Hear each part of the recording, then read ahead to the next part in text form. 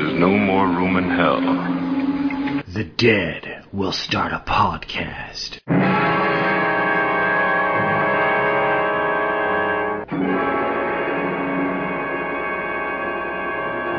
Just arrived on the island Penny with May and Des and Gary.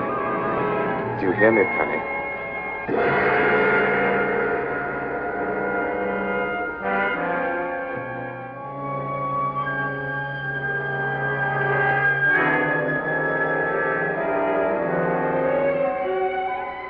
You can never wake up from a frightmare more than a bad dream.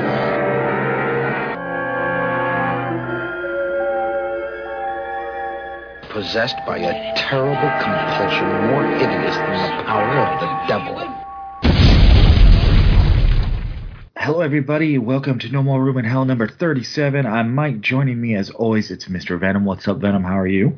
Greetings and salutations, lovers of 70s beautiful women. How the hell is everyone doing today? Pretty good. I would hope that that covers a lot of people, the lovers of beautiful 70s women. Well, I mean, some people that are cast a wide net, right? All right, joining us as always as well, it's Derek. What's up, Derek? How are you? Mike, it's been a while, shorter than last time, but just glad we're free from the clutches of the summer series for now. That was such a cruel and obstacle to get through, ain't it? Yeah, it was a lot of time and resources put into it, and that's not a complaint, just the matter of fact. There's a lot of movies to watch, a lot of thinking about when it comes to ranking, even not just your initial years that you're on, but I would say the roundtable is even more. It's just craziness. But yeah, it's in the rearview mirror, at least for 2021. So Derek, you've done it again. You've recruited a guest for the show. So since this is kind of becoming your unofficial role, why don't you introduce who you grabbed this time? Sure. You guys would probably know this guy if you listen to the summer series, because he's featured on a few episodes of that and the upcoming roundtables as well, which he actually recorded with my two co-hosts here. He was host of a show that I was actually a guest on called A Fistful of Action back in the day, where we did The Divine Fury, which is this weird mixture of kung fu and exorcism movies. That ends with our main character fighting a snake dude. It's fucking a sight to behold. He's been on my show recently, Cinema Attack, on the iconic episode Lions, Tigers, and Bears. Oh my! Jeff Long, what's going on, Jeff? Hey, dudes. Not too much. Thanks for having me on. Man of great words. That's awesome. Yeah, man, glad you could join us for this. It's funny because we Derek said, we just recorded Roundtable recently, and the first time we did something together. So I had a blast on that, and when Derek said you were coming on for this, it was like, cool. Derek, he finds everyone from all over the podcasting community. Some people that have heard us do stuff together and some not, but hopefully you'll have fun today and maybe want to come back in the future. So I guess I'd imagine so at the end of the show. And we'll actually say this beforehand, before the grueling experience of the show. When you do come back, you get to choose the movies, Jeff. Yep. Oh, I'll be back then. I'll be back just for that. See, it sounds a lot better when you say it after the show, before the main reviews and stuff, Mike. Yeah, just I'll make the show fun single-handedly if I have to next time. All right, well, we usually start the show off with catching up with what we watched, played, read, whatever. So we will stick to that, beginning with Venom. What do you got up first, Venom? All right, first movie I watched. Let's see.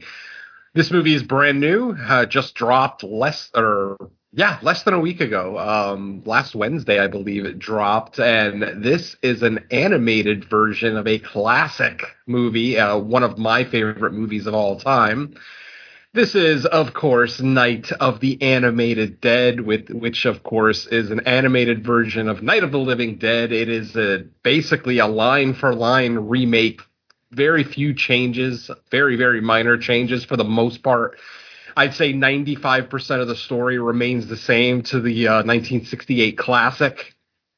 We do get a couple of extra scenes, like we actually get to see a little bit of what happened at Beekman's Diner as opposed to just hearing Ben tell the story to Barbara. So that was kind of a nice addition. Unfortunately, my positives of the film are basically going to stop there. This animation is very uninspired, very dull, kind of elementary. If this movie came out in the late 70s or early 80s, I might praise its animation, but it's just very there. You know, there's no real style to it. It's like the most drab animation that you could think of. Obviously, if you've ever seen the movie, you already know the story, so it's not like there's any kind of shock or surprise. Like I said, there's no major changes to any of the plot points anyway. Maybe some extra shots, like POV shots from the zombies that we never got in the original. They throw in a couple of those in here. One that I really liked specifically was after the original members of the basement, the Coopers, and those guys, when they first come out and Ben and Mr. Cooper are arguing, they're kind of yelling at each other. We actually get a shot outside the house from a POV zombie shot that actually shows more zombies approaching as they're hearing these two arguing. That's something that we didn't get in the original. It just kind of shows that, these two arguing actually kind of set up their impending doom. So that was really one of the coolest things that the movie did. But like I said, not really anything more positive to say about it. The voice acting is absolutely atrocious. Nobody has any emotion in this movie. When Mrs. Cooper gets killed in the basement by her daughter, we all remember that classic screeching, when zombie daughter was killing her mother with that trowel, whatever that thing is, the gardening tool, a little mini hoe. And in this movie, it was just like so dull and lifeless. There was nothing to it. That scene actually gave me nightmares as a kid in the original, and in this animated, it's just there. They didn't really do much with it. The audio mix is terrible. Every single scene sounds the exact same, whether they're inside, outside, in the cellar.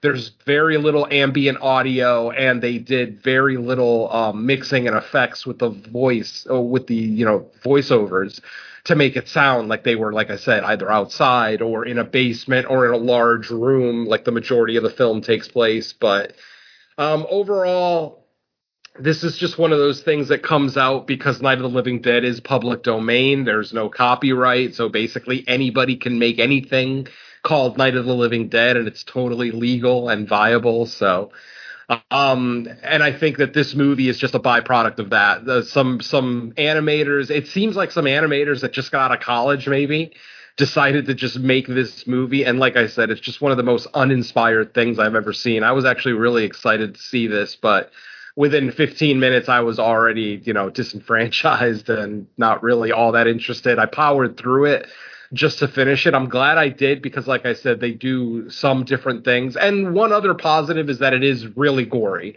Since it's animated, they can give us all the gore that we didn't get in the original 1968 classic. So, yeah, overall, I'm going to say that this one should, it's not must-watch entertainment by any stretch. Even if you are a hardcore Romero fan, which I am, I still can barely recommend this. I mean, if you have a morbid curiosity to check this out, I would say go for it. But there's just not really a whole lot of positives to take out of it. The one good thing is it is only an hour and 10 minutes, so that's kind of nice. You're in and out a lot quicker than you were for the original Night of the Living Dead, but that's about it for me. Mike, I know you saw this one. What did you think of it? Yeah, I'm pretty close to you. I probably liked it a little bit more. I did like the decision because, let's be honest, other than the 1990 Night of the Living Dead, which I know some people are not a fan, but I mean, I really like it, and I'd probably say that's the most successfully, remake or reimagining of the original. Most attempts at like a new vision or whatever have not been very good. So I do think it was the right decision with this animated one to pretty much use mostly the original script, especially at the beginning, because, when you're watching that opening graveyard scene, it's so exact with the original that you're kind of on board just to begin with. At least, I was like, okay, I see what they're doing here, as opposed to just trying to like totally redo the story. But yeah, there's still many shortcomings with it. The animation, it kind of feels like, if anyone's played like the Walking Dead Telltale games or any of the other ones, where it's kind of like, almost like it's like one style of animation in the characters, almost juxtaposed on like kind of a different style animation on the backgrounds, and it doesn't come off very inspired for a movie. That's the problem. Like if this was like a short or even like a point and click video game, like the Telltale games kind of somewhat are, I understand it more for that. But I'm like, man, it's 2021. We don't need this type of animation. Yeah. I mean, Hanna-Barbera animation looks better. Yeah. I would say if someone's like really itching for another version of Night of the Living Dead, maybe check it out. Like you said, it's only an hour and 10 minutes, so you don't have to invest in a lot of time. Maybe it's like something, because the original time I threw it on, or the only time, was I think it was like late at night, knew I would have to go to bed for work soon, so I was like, what's something short running time?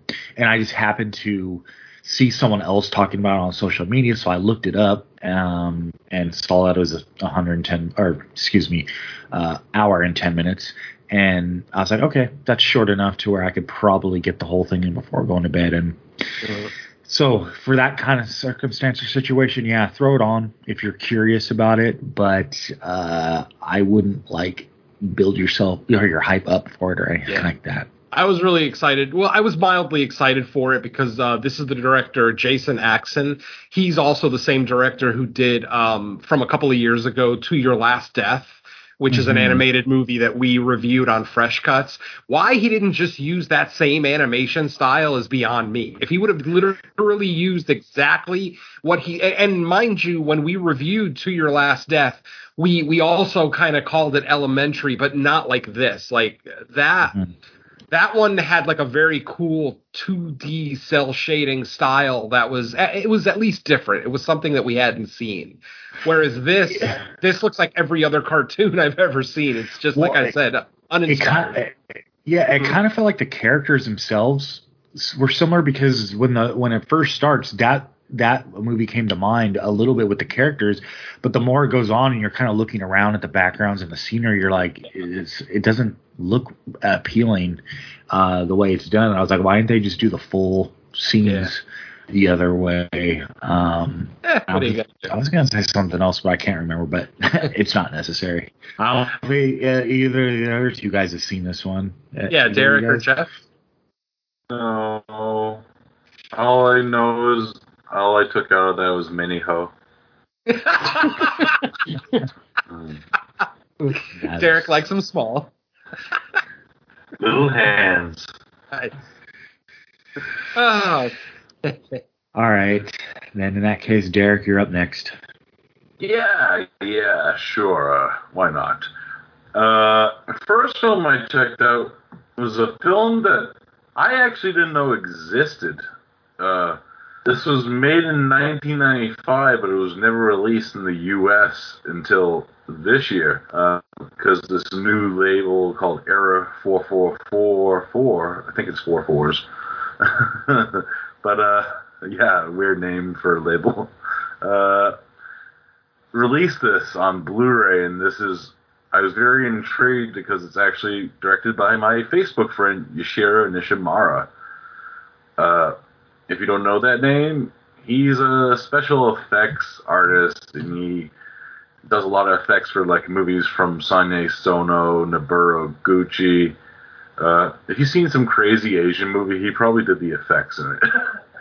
And he's directed a few movies on his own. His most famous probably being like Tokyo Gore Police, Hell Driver, Mutant Girl Squad, to name a few of the ones. But this one is titled, let me read this because, Entomina Extinction, which is kind of the original version of Tokyo Gore Police. Tokyo Gore Police is actually a remake of this movie. Yeah, it was kind of interesting to see that. It pretty much, instead of following one of the police officers, actually, it follows a civilian in everyday life, Japan.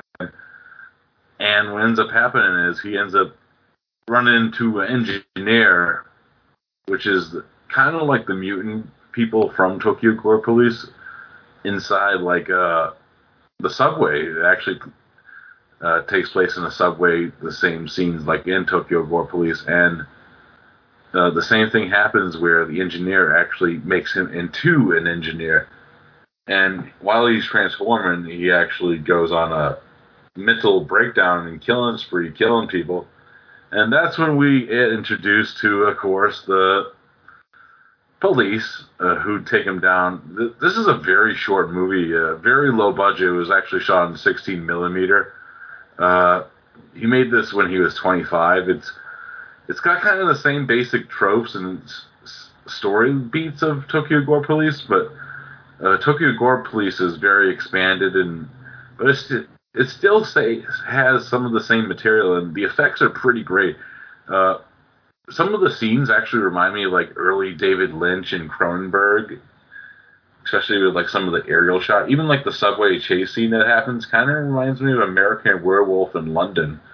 The chase that happens in that movie in the subway. I dug it for what it was. You know, this is a good like little piece of Asian cinema that you don't really get like these type of movies anymore. It's kind of a mixture of like art house with like body horror, and it's kind of, like, I love Tokyo Gore Police. It's very over the top though, and it goes to places that I never thought body horror could go. Gator crotch. This is a very much more simpler story, and it didn't hurt. 54 minutes. It tells like what's going on, and it has some like social commentary within it too that is more displayed in Tokyo Gore Police, but this one's a little bit more like straightforward and serious toned, which I was kind of interested in. Yeah, I say because I know these Blu-rays were limited. I don't know if they're actually doing like a repressing of these down the line, and yeah, if it does, I'll post about it on the Facebook group. I say check it out. Nice. And that's my Facebook friend, Yashiro Nishimura. Cool dude. Yeah, I mean, if that movie is if it inspired or is the original of Mutant Police Squad, yeah, I'm there. Or yeah, Tokyo Gore Police, excuse me. Yeah, I am very on board for those movies. They are always a great time. Ridiculous gore in its absolute, best is so much fun. So yeah, I'm looking forward to that one. I'm going to check that out, Derek. Nice. Cool. Jeff, you got something? Yeah, I've been watching quite a bit actually, just because of the time of the year. I'm trying to hit at least one movie a day. So I guess I'll talk about The Resident from 2011. I don't know what I watched it for because it wasn't good. I guess I do that kind of thing, though. It was, I want to say that Hammer produced it. So it was one of the, like, Hammer revival, I guess, productions. And I watched it because I think I saw the trailer, reading about Wakewood or something like that, which was also another Hammer-produced film. But this one has Hilary Swank and Jeffrey Dean Morgan in it, and Christopher Lee. So I was like, oh, that's got to be kind of cool. but it was basically just kind of like a paint by numbers thriller with a little bit of horror sprinkled in. Jeffrey Dean Morgan's the he owns the building, or he's like the super or something like that. And you find out he kind of got Hilary Swank to move in because he saw her somewhere and was kind of a creep. Have you guys seen this at all, or? Yeah, I have. Okay. Yeah, and so she moves in, and the story unfolds, and it's kind of, like I said, paint by numbers. It's you could kind of see everything coming a mile away.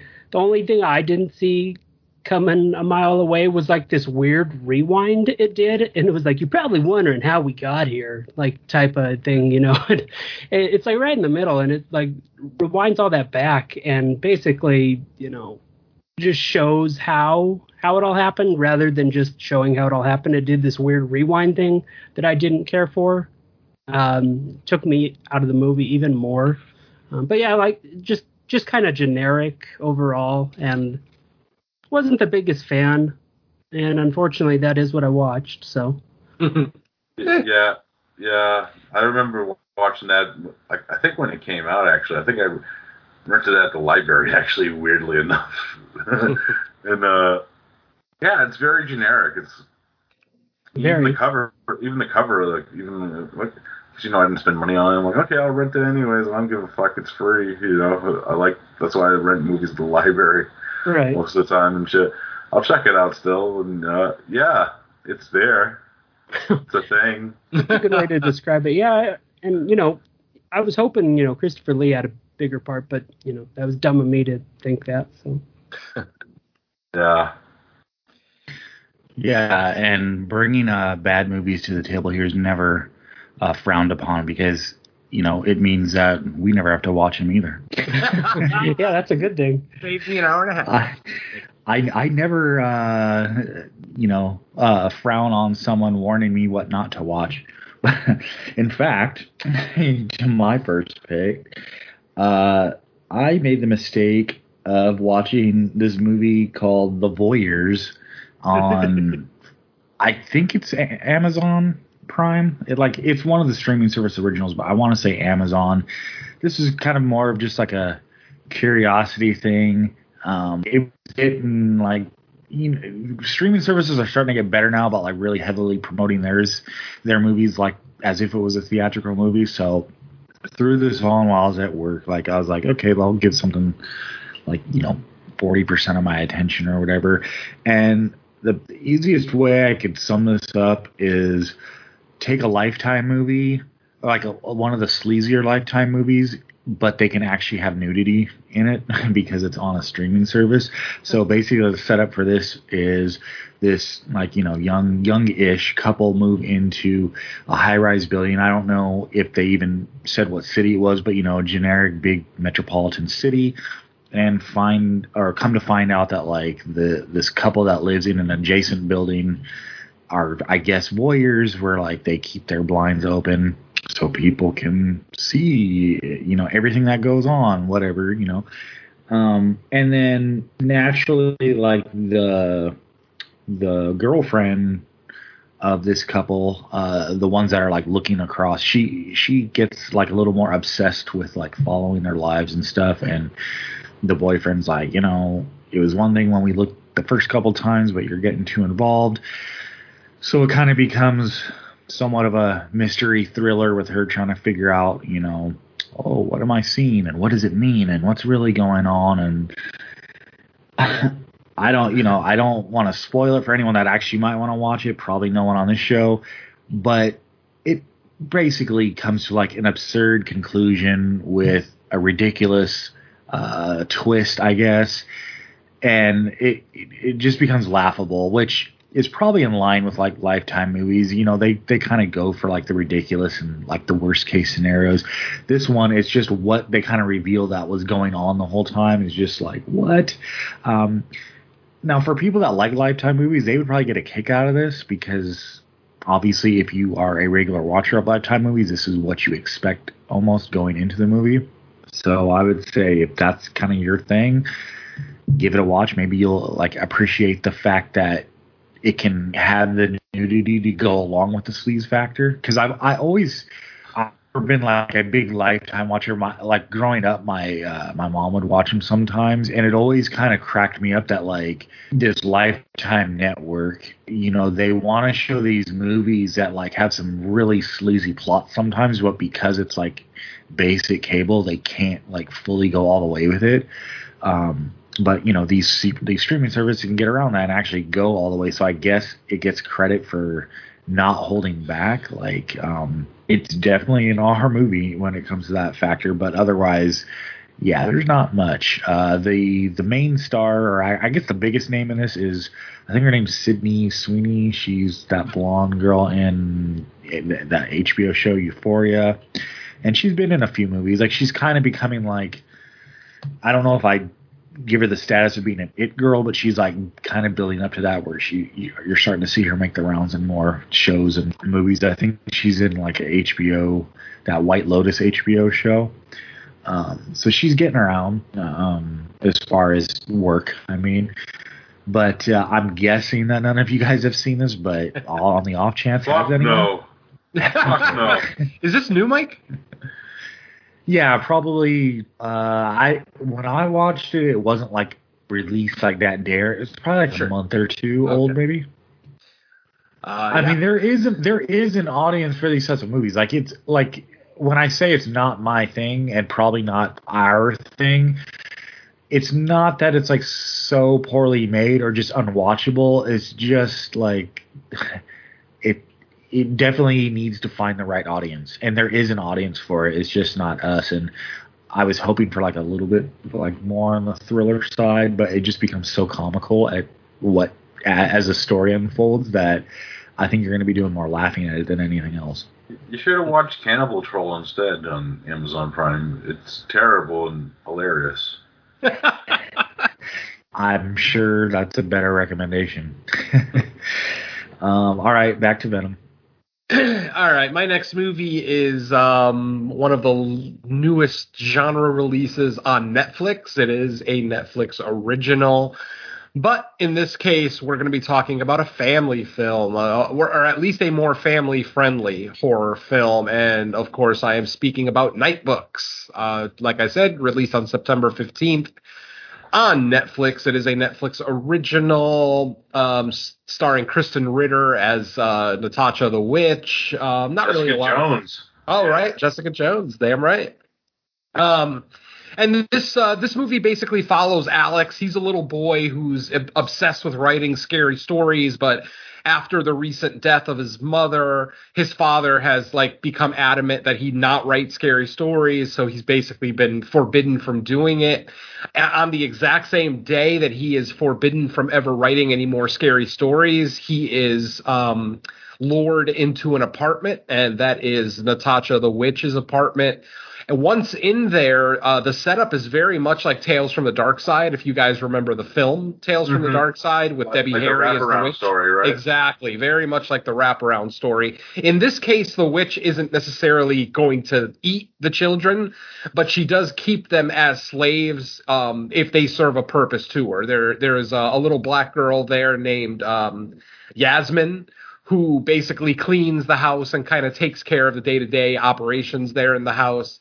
And Alex has been tasked with telling scary stories. But of course, he's recently been, told not to write anymore. The witch basically tells him either you serve a purpose or you get dispatched. And the movie kind of goes from there. It's not. I wouldn't go so far as to call this an anthology. It's not a true anthology in the sense that the stories that Alex tells, they're very short, and they're done in a different style. They're almost done like a stage play. Like you've got like cardboard sets and backgrounds, but with real actors acting out the parts in Alex's story. So not a true anthology like Tales from the Dark Side, but Alex, Yasmin, and the witch Natasha are very, very much the center of this film. 90 to 95% of the movie takes place in Natasha's apartment. Natasha's apartment actually is also magical. in the sense that it can transport to different areas. Like Yasmin, they say that Yasmin was actually taken from an apartment in Washington, D.C., but Alex was in Brooklyn when he was taken. But obviously this apartment can move from building to building. I don't know that we actually ever see that happen, but it's the kind of thing where they'll open the front door. They'll be in a certain area, then they'll close it and then open it again right away, and they'll be somewhere completely different. Very much like Howl's Moving Castle, if anybody's ever seen that anime, that Miyazaki anime where the house, same thing. You could open the door and then hit a switch, open the door again, and you'll be somewhere completely different. Kind of the same thing, but definitely more a horror tinge to it as opposed to Howl's Moving Castle. Mm-hmm. I found this movie to be actually fairly fun. It's not great. I think I'd rather on any given day just rather watch Tales from the Dark Side. I think the individual stories are a little bit stronger in that one.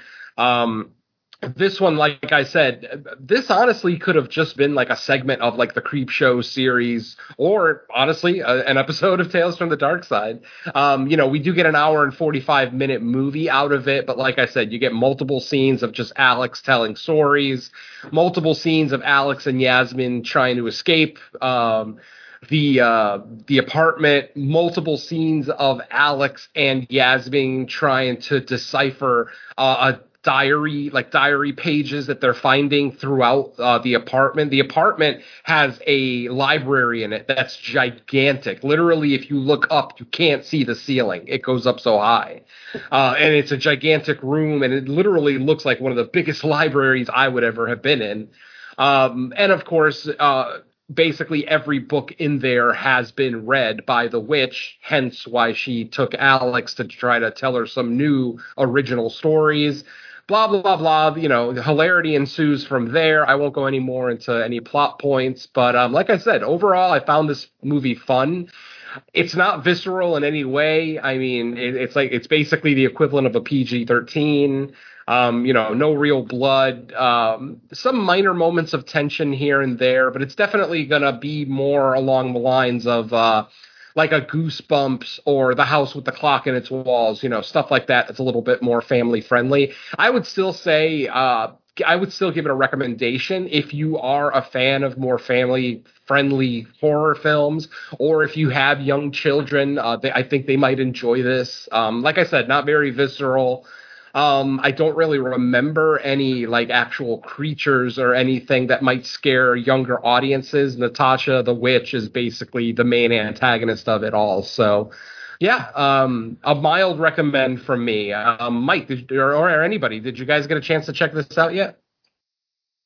I have not. I only actually started hearing about this, and at first I'm like, when I saw like the ads and pictures, and I'm like, is this a fantasy movie? I don't even know what the fuck this is. But I heard Bo talk about it on his show he does with Jamie there. Nice. And he actually gave it a glowing review. He actually really enjoyed it, from what I remember. Oh, good. I'm glad he liked it more than I did. I liked it. I definitely I can't say I loved it.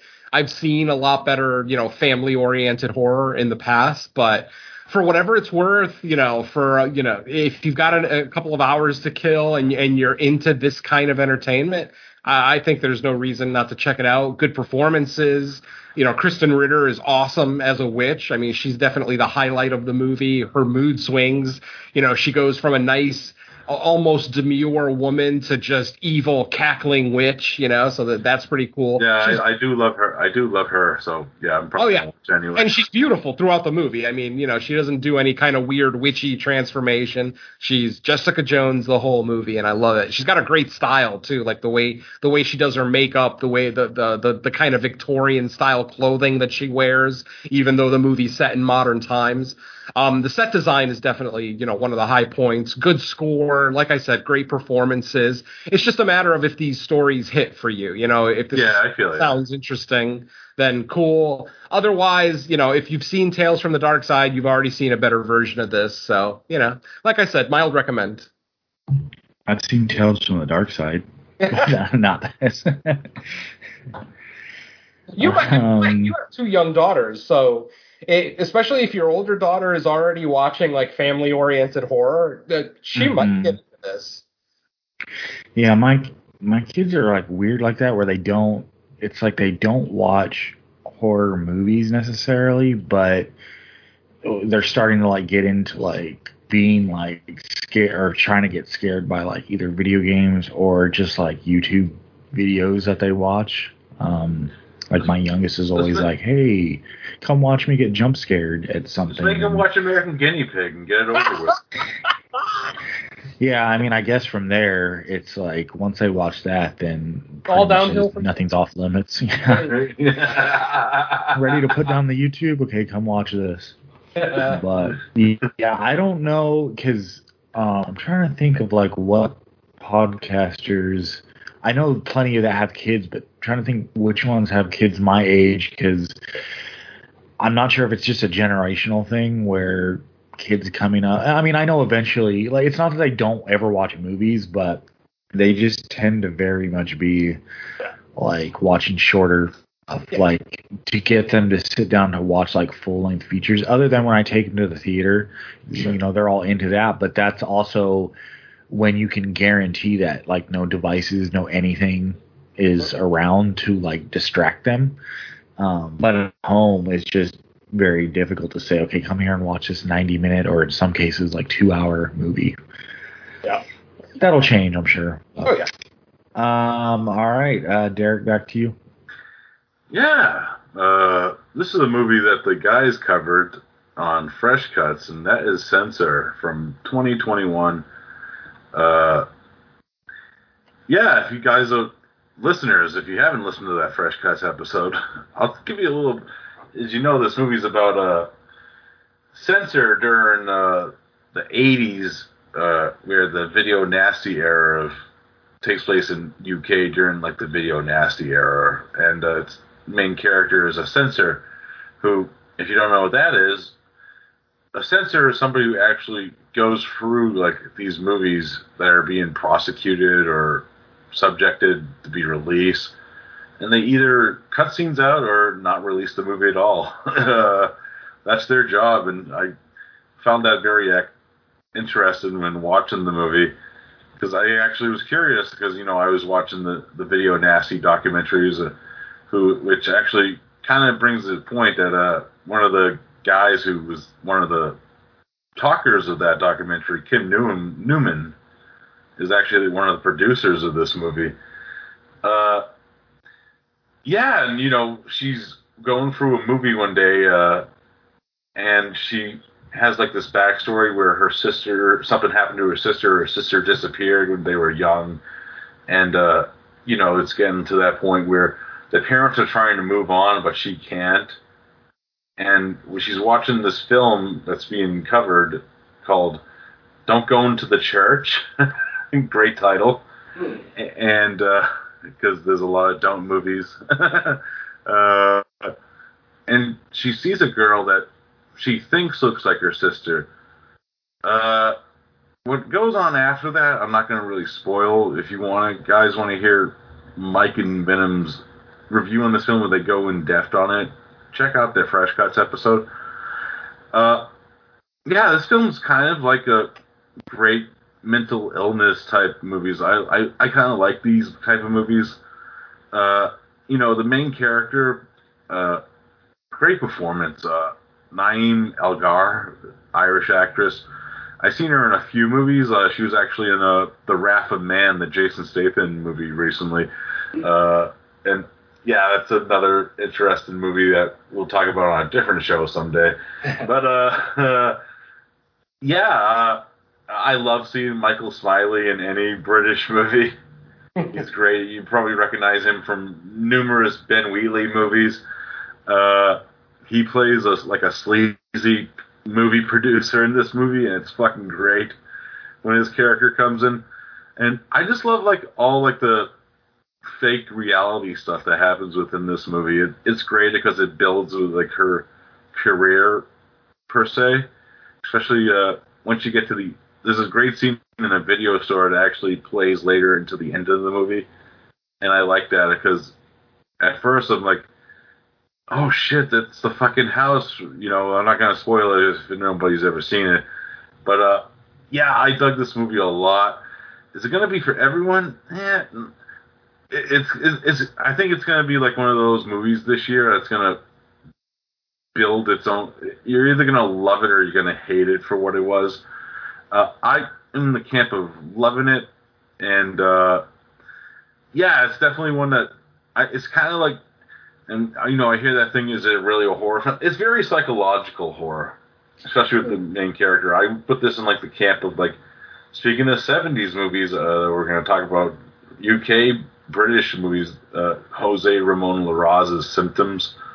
It kind of has like that same character trademark in it that I like, and movies like Images from Robert Altman.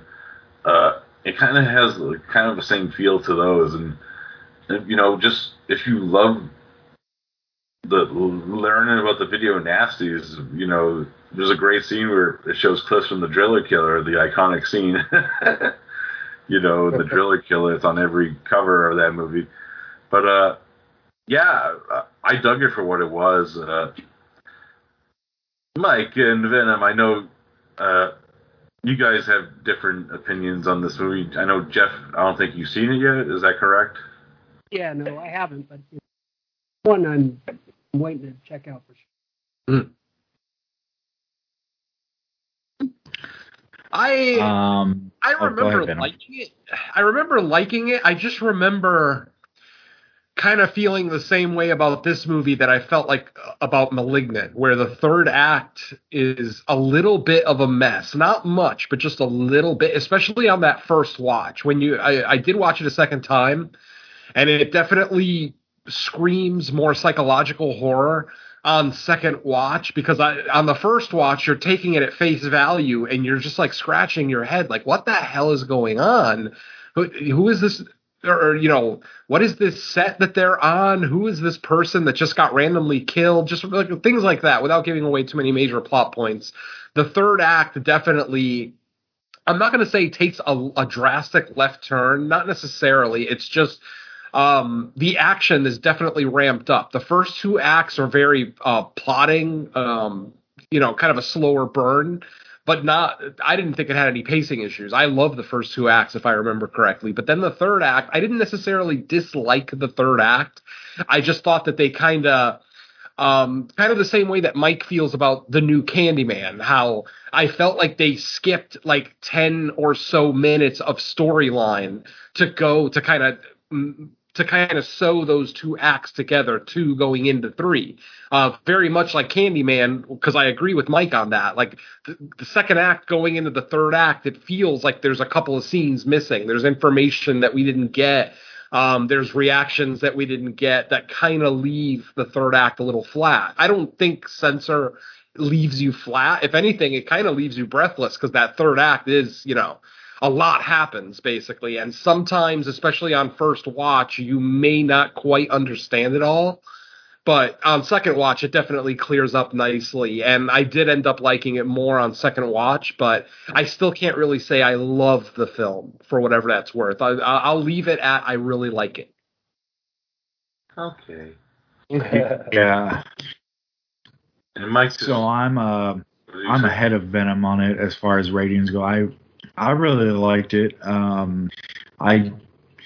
It's been a minute since I've seen it now, so I'll probably be rewatching it though when we do our top 10 at the end of the year or beginning of next year. But I remember really liking it. I liked the journey the main character went on. I know there was a whole situation with her sister, which is kind of implied. You can kind of like take the implication and kind of run with it how much you want as far as what exactly the main character's role is or is not in that whole situation. But I definitely think that trauma kind of sets up her journey, obviously, because how, with the way things play out. Again, I'm trying not to spoil it too much, but yeah, it's another example of a trend, especially this year with like short running time movies that kind of get going and get you out of there, like even under 90 minutes.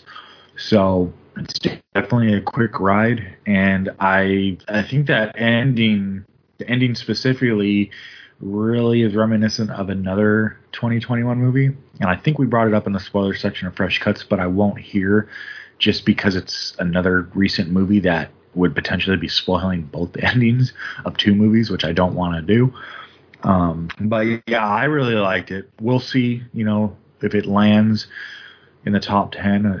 Our list of Fresh Cuts, I looked at it the other day when I was saving the latest episode. Yeah, we've built up. I mean, we're kind of in that part of the year where the list is getting long and stuff we did cover. But it's definitely, for me, at least that one will be a candidate for a rewatch because it's kind of sitting there where it could end up potentially.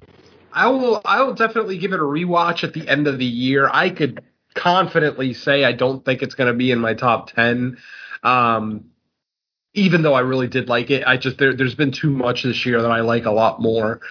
But it's probably in like my top 15 or 20 for the year right now. I will definitely give it a rewatch at the end of the year, give it every opportunity to impress me more. But yeah, after watching it twice now, I don't think it'll be in my top 10, but we'll see. Fingers crossed. It's whatever. I just know I loved it so much that I pre-ordered the 4K from Vinegar Syndrome. Nice. It is a visually stunning movie too. It's an incredibly well made as far as the cinematics. The cinematography is amazing. Yeah, the great score, great lighting. A couple of the scenes, especially like in the second act, had some really cool lighting. So there's a lot of positives to take from it. Don't let me deter you from watching it by any stretch just because, of my issues with the third act. You may not have those issues. So, you may end up loving it, which obviously Derek did. Hell yeah.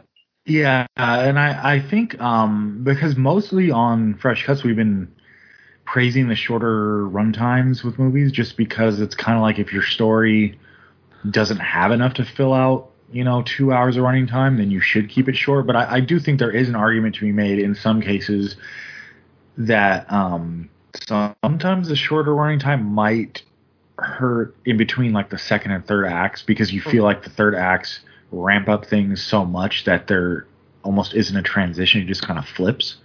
And I think that was like a common feedback from some people that weren't as high on Censor was how the third act completely just kind of gets frantic and, but for me, I didn't have, that issue with it. But all right, next it looks like we go back to Jeff if he has something. Yeah. Yeah, I keep going. So the other film I watched, I'll keep the same theme, I guess. It's another Jeffrey Dean Morgan film. It was it was The Unholy from 2021. So I don't know if he appears in basic like generic films or he makes the films basic and generic. I can't tell, but this one is another film that just kind of did nothing for me. It had a cool premise. Starts out with the back to the like a past shot showing how they basically like trap this witch or something in like a little doll, and they actually tell you what it is in the movie, so that's kind of cool. But this girl who is hearing impaired, the spirit gets out of the doll and kind of gives her the ability to hear again, and she says that she could see hear and see the Virgin Mary, and you kind of find out it's a little more sinister than that. Jeffrey Dean Morgan shows up. He's kind of the one who let the spirit out when he gets to the town. But it's extremely, extremely generic. I thought it had potential to, do a little bit more just with the way that spirit was able to garner like a little cult. Her and the hearing impaired girl, I don't know her name. But yeah, the other thing that drove me to watching this one was William Sadler was in it. So I was like, oh, cool. Haven't seen a good William Sadler film in a while. And this one, this one just kept that streak going. But yeah, I don't want to talk too much about it just because it's fairly new, but it wasn't good. It wasn't even okay. I'd say it was a little less than okay. But yeah, like I said, I don't know if Jeffrey Dean Morgan does this or he just happens to pick boring films. Did you guys check this one out? No. Oh, yeah. Me and Mike actually reviewed it on Fresh Cuts because it was what, like our second movie back to the theater, I think, maybe. Oh, okay.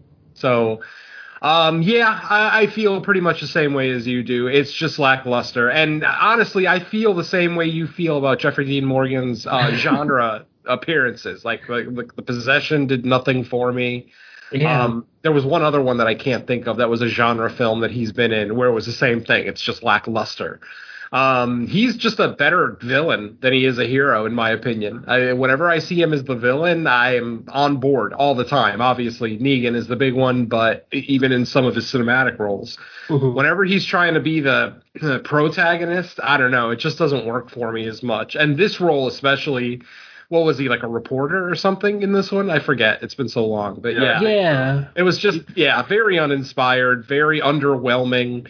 Very generic, right? Yeah, incredibly generic. Yeah. And obviously, when you're watching kind of religious stories like this, you obviously know where it's going. Obviously, there's no way she was hearing the Virgin Mary, just like Saint Maud isn't hearing a angel in her head in that movie. So it's just one of those things where you kind of know where the ending is going, and that one just didn't surprise me at all. The ending was just as generic as I thought it was going to be, as opposed to Saint Maud, where the ending went somewhere I was not expecting, and hence why I love that movie, and just kind of lackluster on The Unholy. I mean, for whatever it's worth, I remember it looking nice. I remember the locale was pretty cool looking, where they built that church around the tree, whatever. Yeah. That was pretty cool looking, but otherwise, lackluster. What did you think of the CGI on the bad guy type thing? I famously hate CGI in general. It has to be exceptional for me to even be accepting of it. So, in all honesty, I couldn't even answer your question because it left such a small impression that I don't even remember what it may have looked like. But trash. Yeah, I mean, knowing what the review that we gave it when on Fresh Cuts, I can't imagine there was too much about it that I really liked. Yeah. Mike?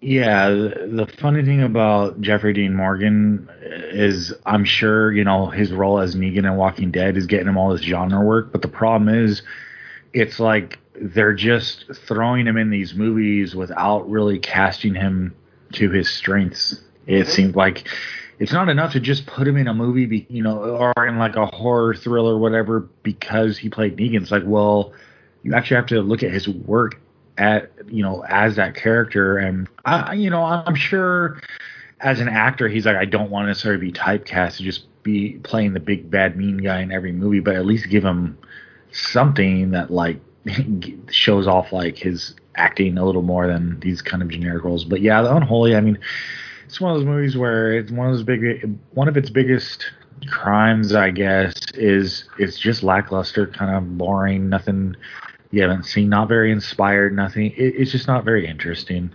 It just didn't look interesting to me. I actually like Jeffrey Dean Morgan as an actor. As Venom knows, I'm a huge fan of Rampage. and he's one of the funnier characters in that movie because the villains are fucking terrible. I kind of like how he's kind of like a nerd when he's like when they're looking at the wolf and the kids call him Ralph. It's kind of he has some fun with that role. I like when he has fun like the comedian in Watchmen. That's probably his most famous role for me, where he's he just comes down to I'm your boogeyman from fucking Casey and the Sunshine Band, just starts blasting motherfuckers. But that was a perfect role for him because the comedian was not a virtuous character, even though he was a hero. He was like an anti-hero. Yeah, exactly. He was a hero in all the wrong ways. So that was a perfect role for him. He nailed that. That's what I mean. Like Mike kind of reiterated that. You can't make Jeffrey Dean Morgan a hero. You don't necessarily have to make him the big bad, but he has to be a villainous character. Even if you want to make him an anti-hero, that'll work. But if you try to make him a virtuous character, it's just hard for us to kind of accept. Yeah, that's true. Just depends on the movie, because I've seen him in like some other movie. Like, admittedly, I haven't seen a lot of his movies. You know, I've seen the. I live with two sisters. I know he was Batman's dad for like 5 minutes in one scene. And he was on like Grey's Anatomy for a few seasons. P.S. I Love You. Yeah. Chick flicks. Yeah. Chick flicks. Yeah. That's why I haven't seen him. That's what happens when you live with two girls. Well, three women, actually. It just happens, you know? Yep. Mike, you're up. All right. So, next up for me, I was actually going to do this one third, but since Derek brought up Censor, which was relating to video nasties, I watched The Witch Who Came Out of the Sea, which, it was... I recommended that. Yeah, it was pretty interesting. Like, it was a good premise. It's funny because if you look at the box art, you would assume this is like a totally different movie, like maybe supernatural, crazy movie about a literal witch coming out of the sea to like murder people. But it's really more of like a metaphorical movie about, you know, trauma and how it can affect you.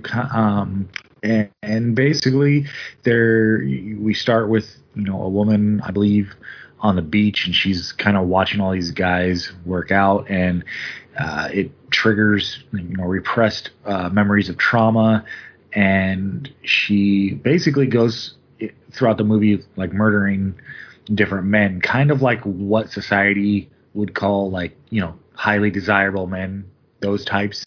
And we figure out through or learn, I would say, through different memories why she's doing this. And you know, it's a 70s movie, so of course, you know, it feels very of the time in its messaging and how they approach the subject. But I liked it. You know, it was a pretty interesting way to tell this kind of story and how to deal with the long-term effects of trauma on someone. So, you know, without getting into the entire movie, I think it's worth a watch. I threw it on because I think it was like late in the workday, working from home. I just kind of like threw on the Tubi app and was browsing their horror section is so massive that sometimes you run into like the same issue with Netflix if you're strictly trying to browse, and it's like there's just so much stuff that doesn't look interesting, but Tubi has so much that like you're just scrolling and scrolling and scrolling. And I came across this one based on the box art, and I was like, oh, this looks interesting. Looked up the synopsis. I was like, all right, give it a shot, and ended up liking it. And it's something I probably would have never even known about, you know, necessarily without just kind of browsing. So I guess there is even though sometimes trying to browse for something can be annoying and self-defeating because you end up not choosing anything, once in a while it does actually turn out. Derek, you obviously have seen it, so what did you think of this movie?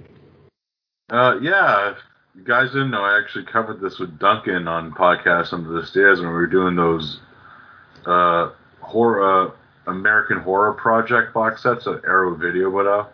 Mm-hmm. And we had a long discussion of why it was even like on the prosecuted videos nasties list. And the reason why is the cover art. Yeah.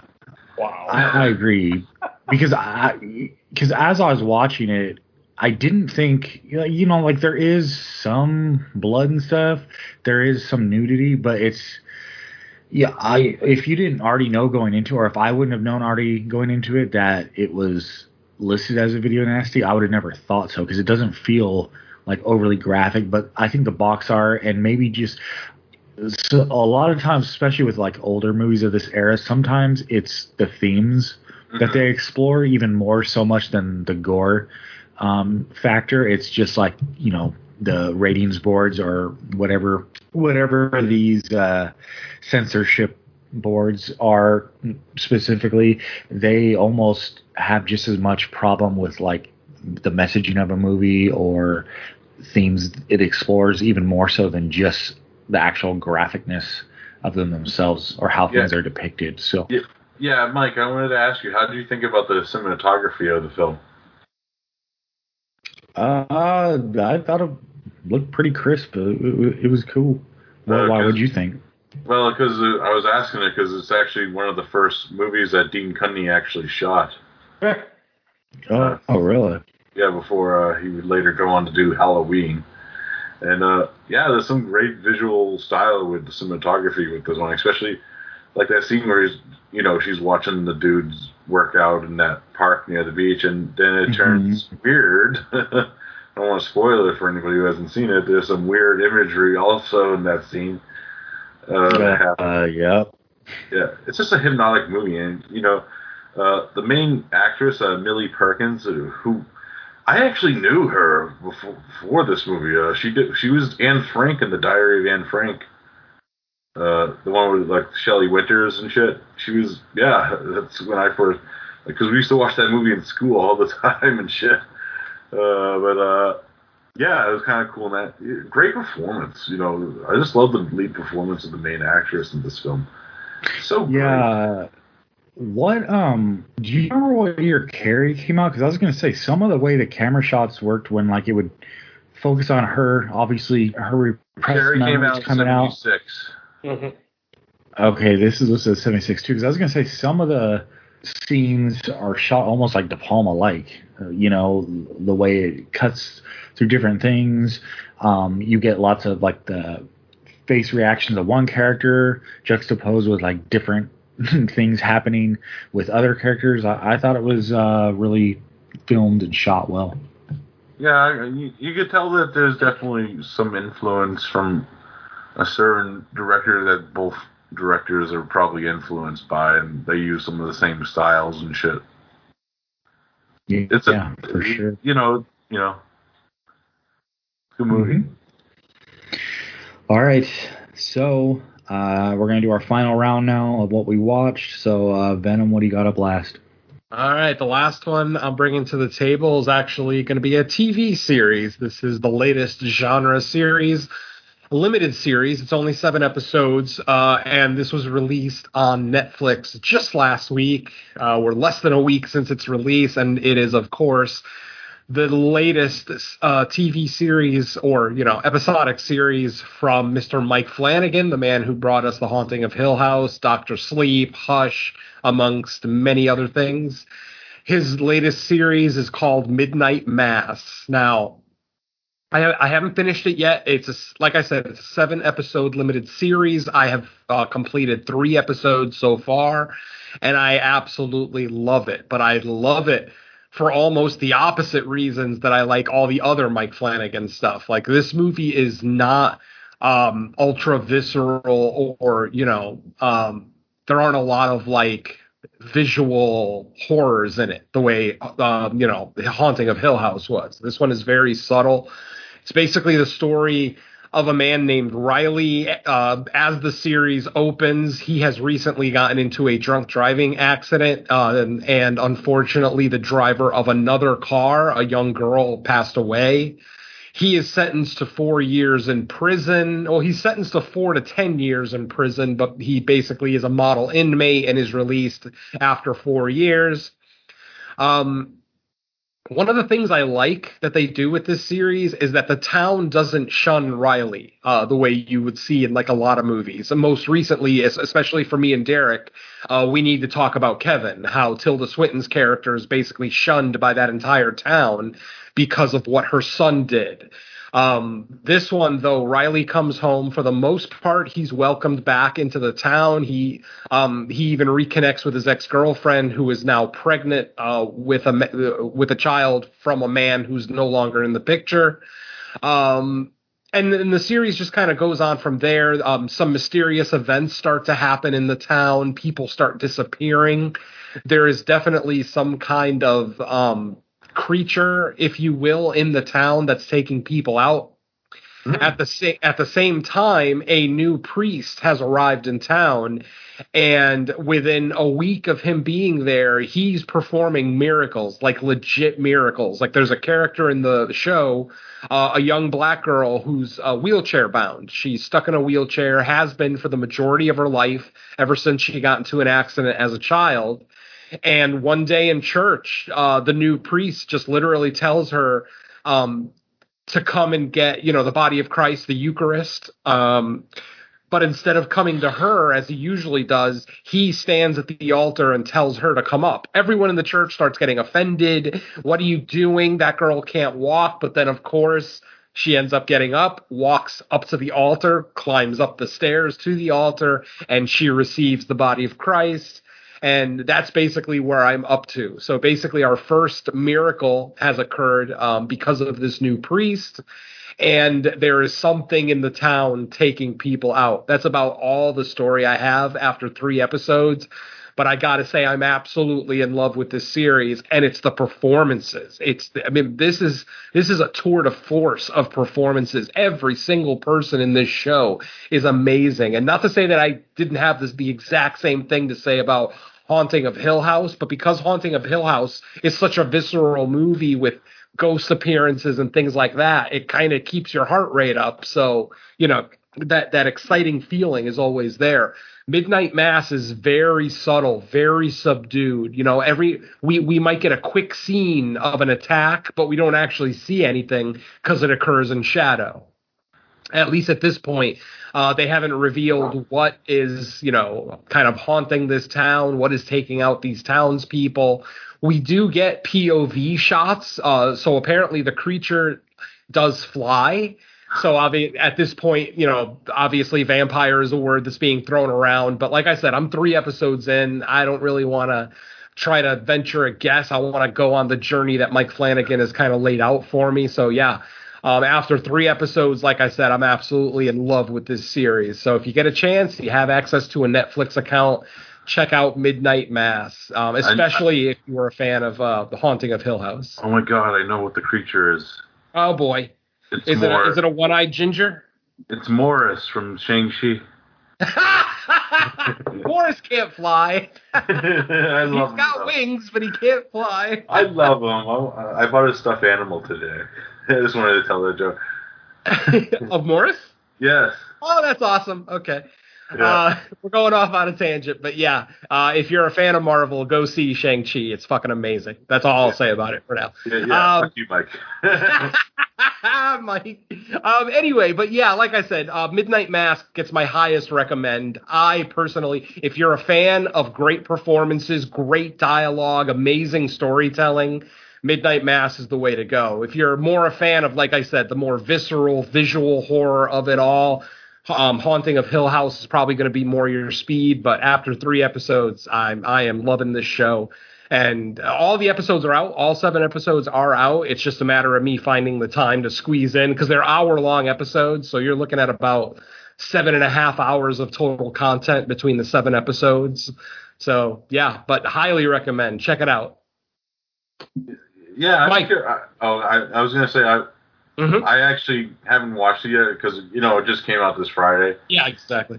And I'm curious on it because, it actually, the show actually has connection to one of his previous films with Hush. Because Kate Siegel's character was a writer, and then she actually wrote the book Midnight Mass.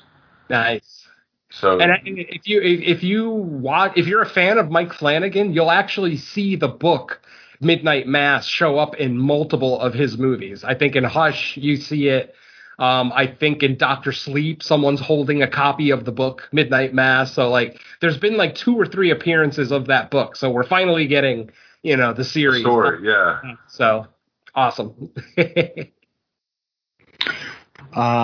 I haven't seen it yet, but I definitely have been anticipating it. Just haven't fit it into the schedule yet. And I had forgotten whether it was actually like a TV show with multiple episodes or a movie, but that you just confirmed it for me. And you pretty much have me even more hyped to check it out, which I will probably be shortly, because after what we watched to prep for this show, I'm pretty much have a clean slate, except for, the one movie I got to watch for Fresh Cut. So I'll be probably checking out pretty soon. Yeah, and again, if you're a fan of Haunting of Hill House, we get some alumni. Katie Siegel is in this one again. Henry Thomas, once again, working with Flanagan. So, yeah, you get some familiar faces. Even people, obviously, Henry Thomas was also in Dr. Sleep. So Flanagan obviously likes him a lot. And even though Henry's role is a lot more diminished than it was in Haunting of Hill House, he's more of a bit player in this one. He still does a great job. I almost didn't recognize him. The makeup people did a really good job. Like Henry Thomas, it's something about his eyes. Like I recognize those eyes anywhere, but here I didn't know it was him until Mrs. Venom pointed it out. She's like, "That's Elliot." I'm like, "Oh shit." Hell yeah. Exactly. But yeah, check it out, folks. I like it. Cool. All right, Derek, you're up next. What do you got?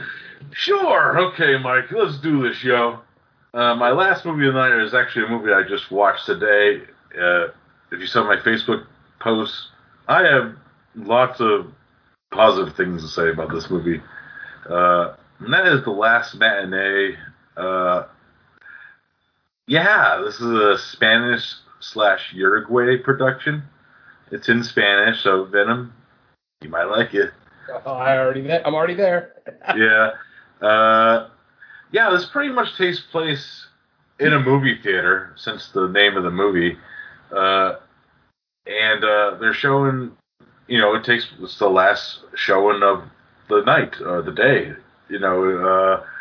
and, this girl comes to take over for her father, who's the lead projectionist, because the other projectionist got called out. So the daughter said, "I can run the thing. I didn't. You taught me. You taught me everything I need to know about this." So she takes over for her dad, who's like this old guy who hides smoking from his family. Like there's a scene later where the kind of guard/bellboy, he's like, "You pass me one of those cigarettes in your father's drawer," and he has like 16 packs in there of different kinds and brands. It's kind of funny. There's some funny humor in this movie. So yeah, there's only a few people in this movie theater, and they're all spread out. So I'm gonna guess that this was filmed during like pandemics. That's why there's not everyone together in one scene or close up. But pretty much there's a killer that actually is in this theater with them. He actually bought a ticket. That's actually a great scene in the movie. And he comes in with this big red duffel bag. And yeah, he's just going around killing them one by one while they're watching this movie in the theater. It's fucking nuts. And some of the kills and weirdness of extremeness of them, like I don't understand, because he does it whenever there's like a jump scare from the movie that they're watching on the screen, which I may add is a very terrible movie called Frankenstein Day of the Beast, which is kind of weird and ironic too, because the director of Frankenstein Day of the Beast actually plays the killer, which is kind of cool. Fun fact. There's some great gore kills in this, and the thing I like about this killer, he doesn't really have much of a backstory to him. It's all like, because it all takes place during this one day, and I like that we don't get to know like his backstory at all. It's kind of like we see what the killer looks like, and that's not really what his appearance is, but it's kind of cool in that sense where when we do find out why he's killing these people, let's just say he likes to munch on a certain thing. I won't say what, but you'll find out when you see it. This movie's very Giallo-esque. The killer wears black gloves with a knife, and it's got some cool aspects with that, with red light. It has like all those classic Argento/Bava lighting colors that happen with it. And there's even like some cool posters outside of like the actual like matinee room. Like we see like movies like Opera in there and shit like that. So yeah, if you like horror movies and slasher/giallo films set in a movie theater, this movie's for you. It's fun as hell, and only like an hour and 28 minutes too, so it's a breezy watch. Great kills, some great gore, some stylistic kills too. There's like even like a stylistic kill inside a bathroom, which is a weird place to have one, but I liked it. Good stuff. Really dug this one. Yeah, this one's been on my short list for a while. Obviously, when Spanish horror comes out, I want to check it out, but obviously Summer Series has taken up the majority of my summer, so now that that's taken care of, this will definitely be watched very soon. I'm really looking forward to this one. Yeah, I liked it too because it's not too thought-provoking. It's a mindless plot too because it pretty much is a slasher movie. Nice. But it has good characters too in it, which I did appreciate. Awesome. No, Mike, you probably haven't seen this yet either. Nope, but you make it sound like I should. Yeah. All right.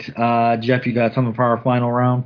Yeah, but before we get to that, I just want to say that kind of that movie sounds interesting, and it's one that I do want to check out for sure. It kind of sounds like that one that came out. I think it was on Shudder recently, or it might be an exclusive. It was called Porno from 2019. Yeah, we did that one. Yeah, it sounds kind of similar to that, but I mean, I'm kind of a sucker for any film that's set in a theater. I don't know why. I'm just like, oh, look at that, Inception. It's a movie within a movie, at a movie. So I don't know, weird. But yeah, so I guess for my last pick, I'm usually pretty bad about watching recent stuff, and I'm also really bad about watching streaming stuff, just because I like my physical media, and so I wanted to give this one a chance. It was on Netflix. It was Blood Red Sky. Ooh. Have you guys checked that one out yet? Oh yeah, another one we reviewed. Yep. Okay. Yeah. Well, there we go. So for me, like, the way they set it up, you could, as a horror fan, I guess you could kind of tell, something's going to happen with her, and how she's taking her medicine and all that stuff. And the cool part though, I liked about the movie was the kid was kind of in on it and like knew, like they try to make it seem like she's shielding him from knowing what's going on, but no, he straight up knows, and I liked that part about the movie. The only, it's kind of long and probably didn't need to be as long as it was.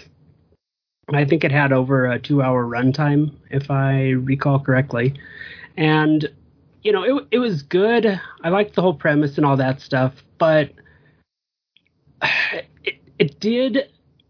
like my action films, obviously, being a former action podcast host. But this, I think it leaned a little too heavy into, some of the action tropes, especially for the setting of the airplane. Mm-hmm.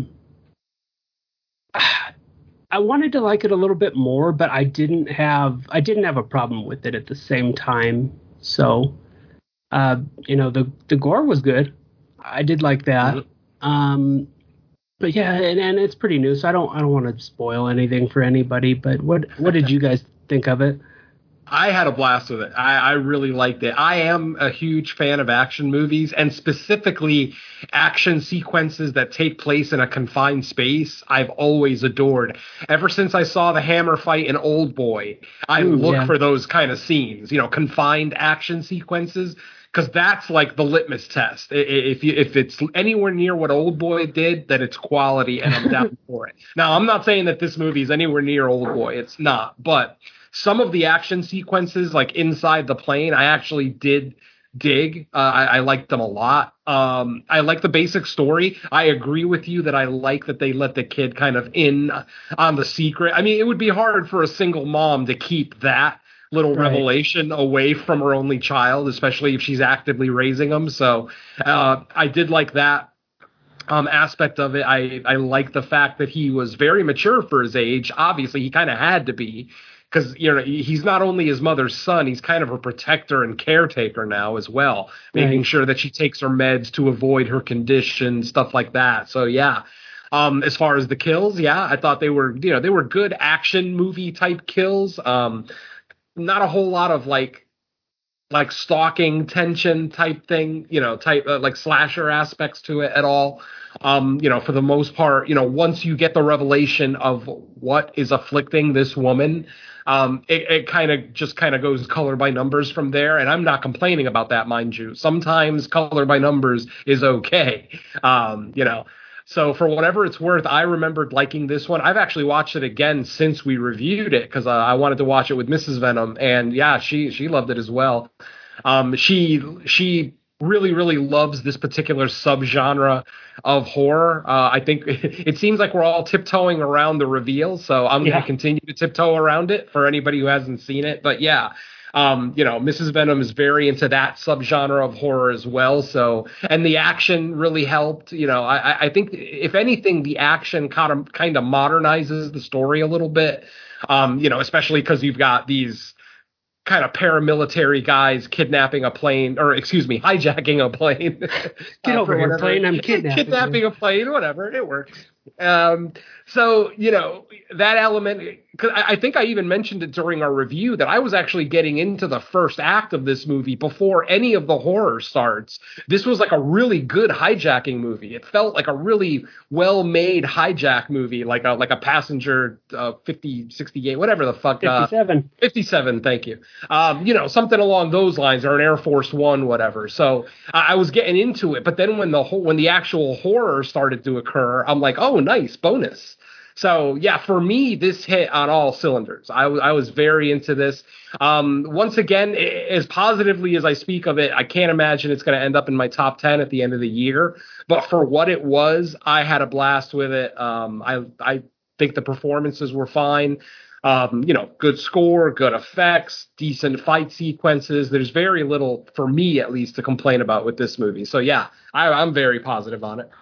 Oh, I was just picturing that Bruce Payne was in this movie now as the bad guy. Yeah, since you said Passenger 57, and I want that now. Yeah. I liked it a fair amount too. I think when it comes to kind of like the action horror genre, there tends to be certain things you can poke holes in sometimes with the way things play out. But I found it I like the premise, and I definitely like the Passenger 57 premise. Like, I thought of that movie immediately as soon as everyone gets on the plane.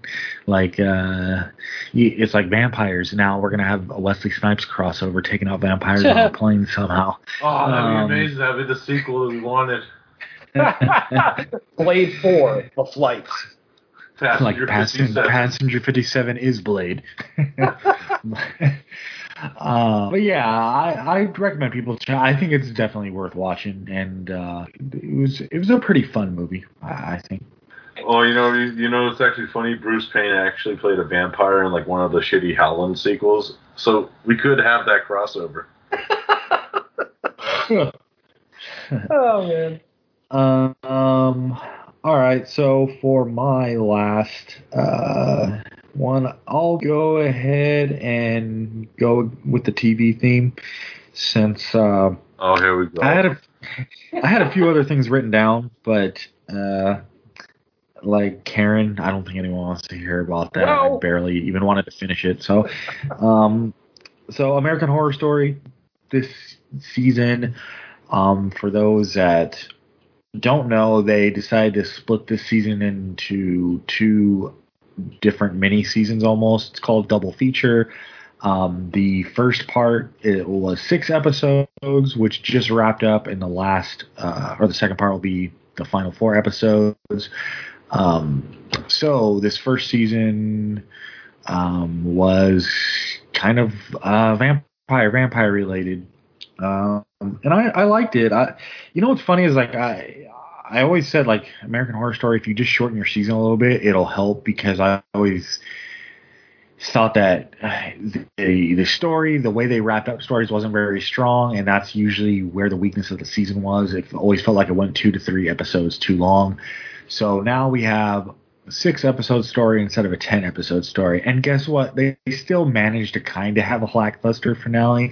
I would say it wasn't bad. It just felt like they were building up something, and I don't know, the way it was almost like a non-ending ending, like an open, like it kind of left it open with certain characters, like, okay, this is what they caused to happen, and now they're just gonna kind of ride away into the sunset. And overall, I still liked it though. A general overview, basically, there was a small, sleepy, like coastal town where there were these vampires, almost kind of like, not quite like Nosferatu-esque vampires, but they were kind of pale, bald, creepy looking. And I take offense to that. Apologies for that. And Vampire right, Joe. And there's a town, I don't want to say witch doctor, but almost kind of like a modern version, where she developed this pill that basically, if you have any kind of talent for anything, taking this pill basically enhances your talent to where you become like the best at it. But then there's side effects to that, which is basically vampirism. But the funnier part, or I don't even know if it's funny, but I kind of laughed because it happens to a character. I won't say which character, but pretty much if you take this pill hoping to be great at something, if you have no talent, then the side effect is becoming one of those like pale, bald vampires. So eventually one of the characters gets talked into taking the pill for specific reasons I won't get into, and we get to kind of see like their transformation into that, which it's not really a funny situation, but because of the circumstances surrounding it, it kind of makes you laugh anyway. But I'm kind of keeping it vague because it's still the current season of it. Don't want to spoil it for people who haven't either got around to it or maybe haven't gotten to that part of it yet. But I think American Horror Story being on the 10th season, it's kind of like, I don't know who I'd recommend it to that isn't already watching it, right? It's not like it's a brand new show. You're probably either watching it or not. Most people I know, it's like if they're a fan of the show, they'll at least start each new season and either cut out on it when they don't like it anymore or just stick with it. So I don't know if any of you guys even watch American Horror Story. Does anyone on the show? No. Quick question on that. So I've watched the first 2 seasons of that show. Nowhere near when they aired, just like randomly looking for something and, started it and was like, what the hell is this? Right. But it just kind of sounds like, and I've kind of followed like, what each season's about, like reading it, but never watching it. But it just kind of sounds like they're throwing everything out there at this point. And it's like, let's try to be as bizarre as we can. Is that kind of accurate? Or? It's kind of season specific with that. I would say, because in the earlier seasons of it pretty much, well, I don't know, Asylum was pretty bizarre. The second season, I watched that one. I watched the house one and then the Asylum one. The murder house, because after that it was like witches and they did like kind of a circus freak show. I would say like Hotel was pretty bizarre. Apocalypse was bizarre. But they're definitely each season tries to touch on like a different subgenre of horror. Okay. The previous season of this, 1984, I believe it was called. Yep. Pretty much like followed, like a slasher summer camp. That one looked theme. Cool. I thought that was like probably one of my favorite seasons because I think a big requirement when you're going to specifically skew a season towards like a subgenre, you want to like capture the aesthetic of it as much as possible. And I thought Summer of '84 really did a good job. And most seasons of American Horror Story, there's a certain point in the story where they kind of flip everything on its head and like sometimes go in a completely different direction. I felt like Summer of '84 pretty much stuck with a consistent arc the entire season. Like it did start getting over the top in some ways, but it didn't feel like they deviated. So if I was going to recommend any season to people who haven't seen all of them, I would definitely say Summer of '84. And it is very familiar for horror fans, just that an 80s slasher aesthetic, right? With that 84, I did actually catch like the first 2 episodes, I want to say, of that, and I really did like the vibe it was given. It reminded me of Scream Queens, that 2-season show that he did. Well, that makes sense. Yeah, and, same maker. Yeah. Yeah, same dude. But I'll admit that's like a guilty pleasure, that Scream Queens show for me. I don't know why, but it's good. I like it. I loved it. I loved it. Yeah, I thought the Scream Queen show is very good at kind of like taking the piss out of that subgenre, but also putting together like a good show. Like, it was comedic in ways, but it still felt like there was enough there to be interesting itself, like in its own story. Sometimes I think satires or parodies, they get lost in, or they get so lost trying to be so funny and just like do nothing but tell jokes or make fun of the source material that they kind of it feels like it'd be better if it was like a 30-minute short. Whereas Scream Queens actually, I thought, did a good job of making an interesting story at the same time. Yeah, good job, Mike. Yeah, with that, so that's American Horror Story, at least the first half. Probably by the time we record next, it'll be halfway through the second part, so I'll see if I put that on my list. The second season's going to be like alien related. I think it's like a Roswell type thing. It seems like from the preview. Okay, that's what we watched. So what's the news? Is Robert Englund going to appear in American Horror Story or not?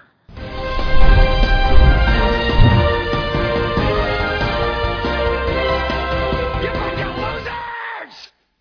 You're working with a professional here!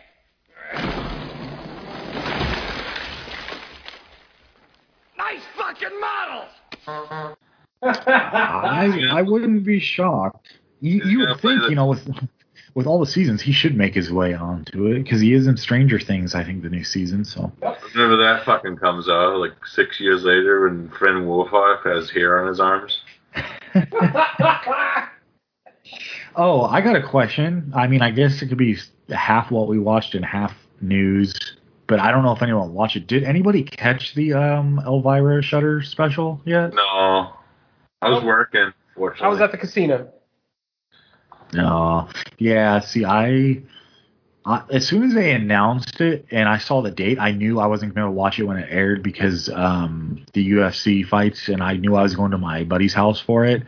And I actually turned on the app on my phone like at the beginning just to see like what the setup looked like, and I watched just kind of 5 minutes of her.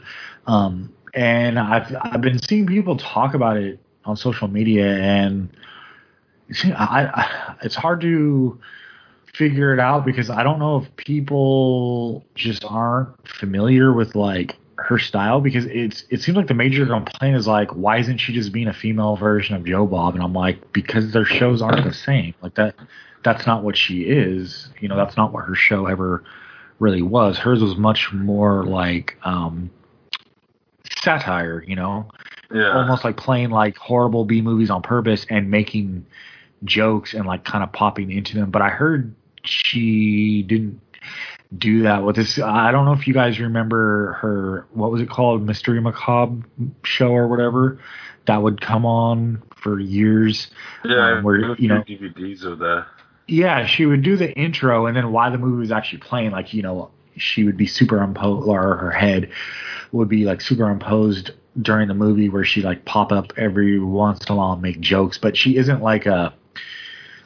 her show is not set up to be like a scholar of horror movie facts and trivia the way Joe Bob is. And I just found it weird that like people were not happy about, like, I guess you've never seen her show before, or you thought it would be different just because it's on Shudder. I don't know, but it's hard for even me to make a full judgment until I actually check it out for myself, which I think today, for people listening, they wouldn't know, but we're actually recording the day after it aired, and I think they said sometime this evening or night it'll be available for on demand. Mm-hmm.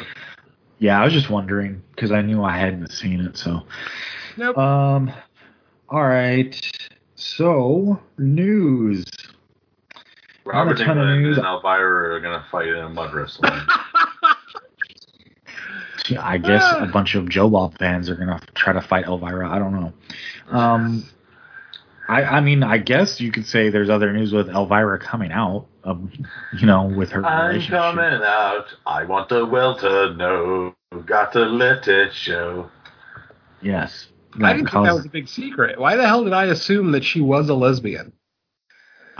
She was married to a guy up until like 93, but for some reason, it wasn't a surprise to me when it came out. It's like for some reason I feel like I've seen a picture of her with a woman, in a fairly like an embrace of some kind, and I don't know. I know maybe like news or like an announcement, but maybe it was just something that I assumed, potentially incorrectly. But for some reason, my wife was the one who actually told me first. She's like, "Oh, look, Elvira came out," and I'm like, "Wait a minute, I thought she was already out."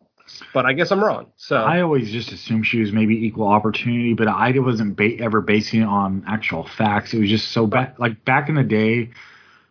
Like maybe internet, 1.0 version, probably like late 90s, early 2000s. She actually used to do something really cool where and this is before like modern social media.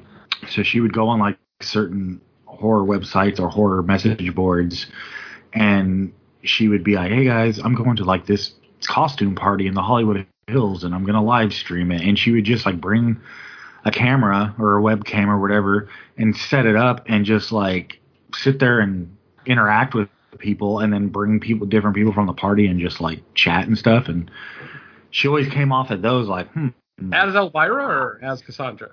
Most of the time as Elvira, because she would dress up for the party as Elvira. And, the way she came off always was like, well, I know what's going to happen once the camera's turned off, like... But she was always cool. Like I thought her personality was really cool. I got to meet her once at Knott's Berry Farm after one of her shows. My friend knew like the GM of the park, and they brought us back and let us like do like a 15-minute interview with her, and she was awesome. Like I was kind of starstruck because to be honest, we didn't really have a lot of notice. When we got to the park, the guy was like, "Okay, got you guys seats for the show." And it was one of those things where he's like, "Okay, I will see what I can do about, letting you guys meet her." He's like, "It's one of those things where it's hard to like nail down a specific, yes, she'll be available. So just bear with me and I'll come meet you guys later." And like, I think the show is over and we were kind of making our way out, just assuming she's probably busy. It's not going to happen. And then he just like pulls us really quick into the room with like no prep or anything. So luckily my friend had been doing interviews for a long time because I was more just like starstruck, like, holy shit. Like, it's Elvira. Anyways, yeah. So I guess that's a quasi news item. Like, I don't know, man. It's 2021. I don't even know if that kind of stuff should really even be considered news anymore. I mean, I guess we're living in a better society, if you will, and it's not news. It's either that or they're fucking canceled, One of the two. Yeah, I'm sure there's like always like a backlash with that kind of thing, but I'm assuming it's a lot less than it used to. Next time we report this, Elvira's been canceled. Like what the fuck, Yeah. Halloween Kills getting released on VOD as well as theaters. Why? I don't know. What are your thoughts, Venom, on that happening? Poor critical reception. I mean, that's probably the leading reason to give, because otherwise, I don't know. I mean, I just thought like, something carrying the weight of the Halloween franchise would be enough to bring out the masses, even if critical reception. Hey, if Godzilla isn't going to do it, Michael Myers ain't going to do it. Yeah. I mean, Godzilla's about 5 times bigger than Michael Myers, so literally and figuratively. Yeah, I was waiting for that. But yeah, I mean, like I said, I think the main thing is the critical reception. Fan reception has been great for the most part, but critic reception apparently hasn't been great. They're not happy with Michael himself, how brutal he is. I forget a couple other things that I've read about it. Not that it's really going to deter me from going to see it. I've yet to see the trailer. I don't watch trailers, but I am very excited to see it. And I don't know. Honestly, I think it's the critical reception, because if the critics give it a low enough score, especially the CineScore, I'm not sure if it got a CineScore yet. I don't think it gets one until it actually opens. But if the CineScore is anything like a C or below, then it's going to make sense for them to throw it on VOD, because ultimately, not even VOD, on streaming, on Paramount Plus. Paramount Plus. No, it's on Peacock. Peacock. I'm sorry, not Paramount. Peacock actually paid like $100 million for the rights to air this thing. So, I mean, that's $100 million in ticket sales that they're making up for. So that's how much they charged me for cable. They have the money. Yeah, there you go. Yeah, usually with these big simultaneous streaming and theatrical releases, the streaming service is paying a lump sum for that movie. So, I mean, ticket sales are being made up for. But ultimately, the hardcores are still going to go to the theater. I still went to see Godzilla Kong in the theater, Mortal Kombat, stuff like that, the stuff that came out simultaneously. But obviously, there's still going to be a certain market that, you know, they don't feel strongly enough to go to the theater to see it. But if it's playing already on HBO Max or Peacock or Paramount or whatever, screw it. Stay home and watch it. So I actually think it's a great idea. Okay. I will never watch one of those simultaneous releases at home. I am a theater guy, tried and true. I will never give up on my theater experience. Nothing will ever replace it. Not until I can actually build a home theater, like a legitimate actual theater. But until then, I prefer going to the cinema. So you went to see Mortal Kombat in theater? And yeah, and then I watched it that night at home on HBO. Hey, if it tells you anything, my very first tattoo was the Mortal Kombat dragon. I got it the day I turned 18. So I actually don't know your thoughts on that movie, Ben. I don't. Well, to be as quick as possible, I don't love it. I think the addition of the new character Cole was an absolute mistake. They've literally got 30 plus years of Mortal Kombat lore to pull from, yet this filmmaker still decided to create a new character because he's got to put his own spin on it. Fuck you. Yeah. I'm kind of the same way, and I'm kind of happy I didn't pay. You know, I would have been a lot angrier at that movie if I did go see it in the theater. Absolutely. It's definitely, I can't say it's great.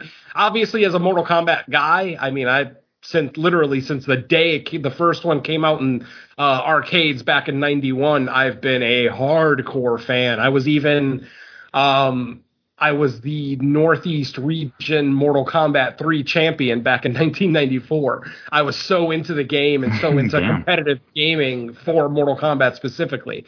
But yeah, this movie, I mean, I still prefer the original movie because of its camp value. This one doesn't. Lambert. Oh, I mean, hey, anytime you got a Frenchman playing an Asian god, I'm in. Who did you use mostly on Mortal Kombat? Oh, I'm a Scorpion. Oh, Scorpion. Big time. Scorpion or Sub-Zero, but 90% of the time Scorpion. I mean, I preferred the ninjas in that game, but Scorpion, I'm down with his backstory, which, by the way, they did really, really well in the and probably the best scene in the movie is the opening scene. So.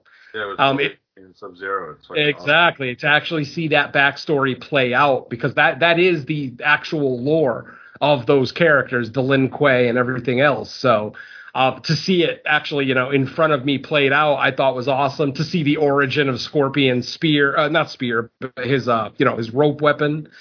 Just all of it I thought was great. And then once the title card hits, the movie just kind of goes downhill from there. Yeah, I mean, you know it's bad when Kano is a better actor than the main character. Oh, Kano stole the movie. Kano absolutely stole that movie, and that's something I was not expecting. but yeah, my point on why I'm thinking why Halloween it's a mixture of two things. It's the mixture of what Venom said, the credit score, whenever it comes out, and you know what the credits have been given it, and it's also a mixture of the people not going to, they're just being picky, choosing their movies that they're gonna risk to go see it because of this fucking Delta variant that's going on. Pandemic issues, yeah. You know, so it's a mixture of those two things. Where do I really want to risk go see a movie that's I'm getting shitty reviews. I can see it, especially if I'm going to go still see it in theaters either way. I'm just giving my examples of why it could be that way too, and it's good to have it. I don't mind them having a choice, and it's good on Peacock for fucking, you get in the competition, because the HBO Max thing is fucking kind of working for them, because a lot of people are watching movies on HBO Max now, as I see. Yeah. Especially when some of the YouTube reaction channels I watch, they've been watching them and reacting to more movies on there. So it's working. Yeah, I don't mind the option necessarily. I just hope that the option doesn't lead to fewer movies even being available to go in the theater, because at some point, I guess we'll have to. The sample size probably at this point is too small to see what the ratios are when there's a dual release, and I'm sure for certain things I think with comic book movies being as popular as they are, I think those are going to drive crowds to the theater regardless, even if there's the at-home option. So I'm not necessarily worried about theaters not existing, period. It's just other movies besides those that, aren't looking at $60 million openings. It's okay, it's something that can only get a 10, 15, $20 million opening. Are those always still going to have a place, or are eventually theaters going to be hey, it's not even worth our cost in having the theater option because 75% of people are staying at home. Yeah. I think go ahead. The quick thing I just wanted to hit on with that, the whole streaming and, movie theater release thing, you brought up how, if critics kind of didn't care for it as much, you could dump it onto a streaming platform and, it could just be there. I think, for the studio to put out a film on streaming like that, if they're anything like Netflix, Netflix always claims it's got the highest views of any of our shows. And you're okay, so how many does it have? And they're we can't tell you that. Right. I think for the studio, what this will do, if it is, not as good as people are hoping, it'll give them that option to kind of smoke and mirror type thing where they're oh man, it's getting all these views, it's the most viewed Halloween movie in the entire franchise, but we'll never know that. And I think that gives them a little bit more, I don't know, I don't want to say control over it. It's their movie, they can do whatever they want with it. I guess it just it could build it to be bigger than it actually is if it kind of flops and they play that card saying oh man, it's got the highest amount of views for any streaming movie ever, I mean, there are I actually have a couple of friends at Netflix, and there is software for figuring out those algorithms. So they actually know specifically exactly how many people watch a movie. They know when you stop watching the movie. If you stop 20 minutes in because you didn't like it, they know that. Time of day, all of it. All of that information is incredibly important to the streaming services, and especially subscriptions. That's going to be the big one, because whenever Netflix puts out a big movie or a big TV series, they look at their subscription numbers. And if the subscriptions go up exponentially because of that content will continue to be created. Stranger Things is a perfect example. Every time a new season of Stranger Things come out, subscription numbers go up 10 to 15% at Netflix, because there's people that only watch Stranger Things. They'll literally subscribe for a month, binge it, and then just cancel it. They still count that number as a positive for Stranger Things. So we're probably going to get more season, as long as Stranger Things is still bringing in more new subscriptions. We're going to keep getting new seasons of it, and I think that's a big reason. That's a big part of how they call something successful or not successful. Mm-hmm. There was that movie. What was that Will Smith alien movie from last year? Right. Yeah. What was it? Right. Yeah, Bright. Exactly. That movie was expected to bring in more subscribers, but as it turns out, it really didn't. So that's why they scrapped the sequel. There was supposed to be 3 of those movies, if I remember correctly. Oh, thank God. And I think because the first one didn't do the numbers they expected it to, we're not getting any of those sequels. I never saw it, so I couldn't really speak on it. It didn't look like anything that really interested me, so I didn't check it out. I think we did like a story related to this like way back on the show where that we were wondering like why, or not, we weren't wondering, but there was an article that came out that explained why so many Netflix shows, even if they're highly regarded and highly reviewed, why they go away after like 2 or 3 seasons. It's because outside of that first season, the second and third season, they don't bring in new subscriptions. Like they'll get the same amount of watches as the first season, or it might even go up, but there's not enough new people like purchasing a subscription, so they just cancel the show because new subscriptions is what drives most of the business. I mean, it drives all the business, ultimately advertising up. Yeah, which is interesting because you would think, I don't know percentage wise like how many households already subscribe to some of these services, but man, at some point you're going to think it reaches a tipping point where like how many more millions do you expect to sign up just based on certain shows? I mean, I guess if their revenue grows enough and they just keep putting more money, getting more stars and like A-list celebs and directors and all that, maybe, but there has to be a tipping point at some point, Absolutely. Yeah. All right. In another why is this even a news item, why am I getting updates every 2 weeks about the Munsters house being built for Rob Zombie's Munsters? I swear, like, I thought that most of these stories were just like, stuff getting reposted, because that happens a lot on social media too, where just people that are late to the news will like repost something from a month ago. But these are actually like new stories. Like, we all know what the Munsters house looks like if we're familiar with the Munsters. There's nothing really any different about this one. Maybe like once it's painted it'll look different, but they're literally just recreating the Munsters house. Yet all these horror sites are like, our latest peek at the progress of the Munsters house being built. Why do we need that? I don't understand. Is anyone like excited every time like a new piece of the house is built? Oh, guaranteed. Yes. Not us, obviously, but I guarantee there's some hardcore zombie heads out there that are literally sitting on their couch just waiting for the latest tweet or the latest Instagram post. Casting news, whatever the case may be. I guarantee casting news is a little. Casting news I can somewhat understand because that's going to generate the talk. But speaking of that, has any of the cast been announced? I don't know that any official cast list has been released. I haven't been to the IMDb page, so I'm not sure, but I haven't heard anything about it. I mean, I know I'm not following the story either, so I'm probably not the right person to ask. Yeah, no one's following that story, yo. I would assume. I'm assuming if you know who gets cast, it's going to be madness on social media because it's like what everyone's expecting, but will still be mad when it happens anyway. Yeah.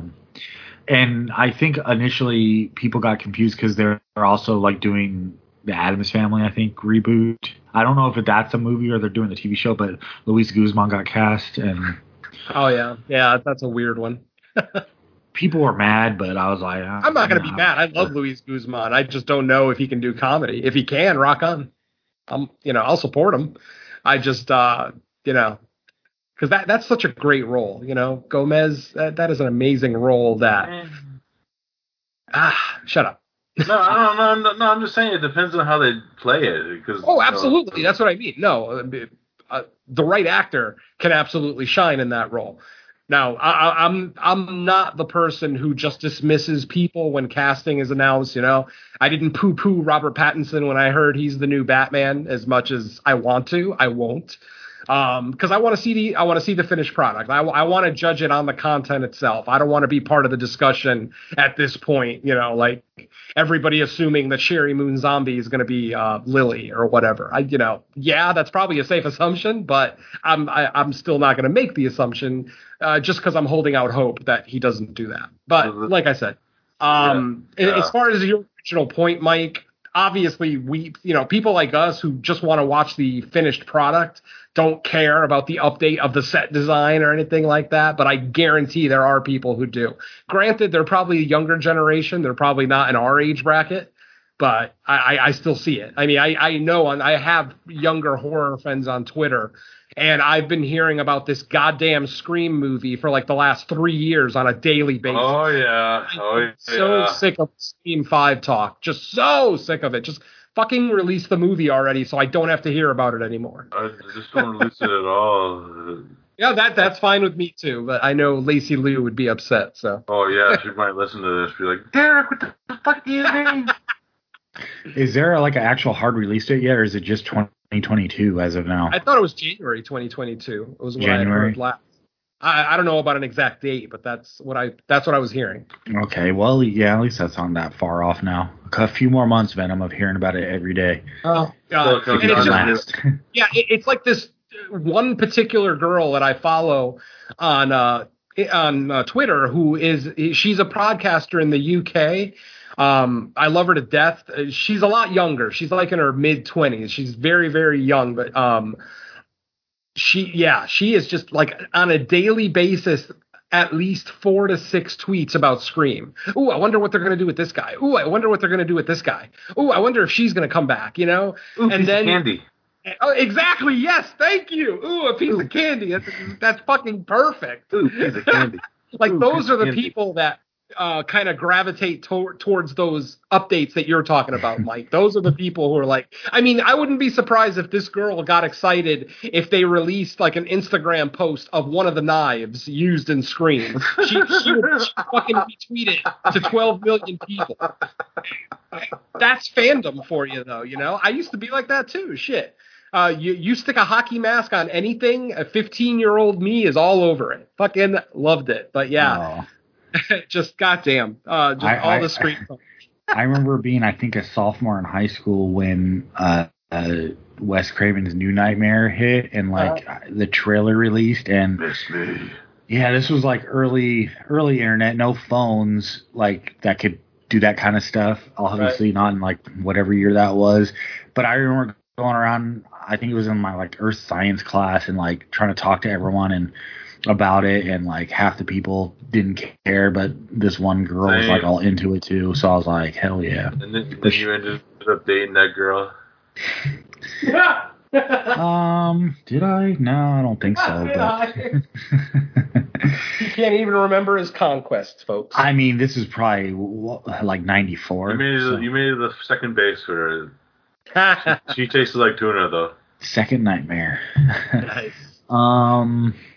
Real see. quick, before we move on, back to our streaming subscriber conversation. I couldn't find too much on Netflix numbers, but I did find Disney Plus.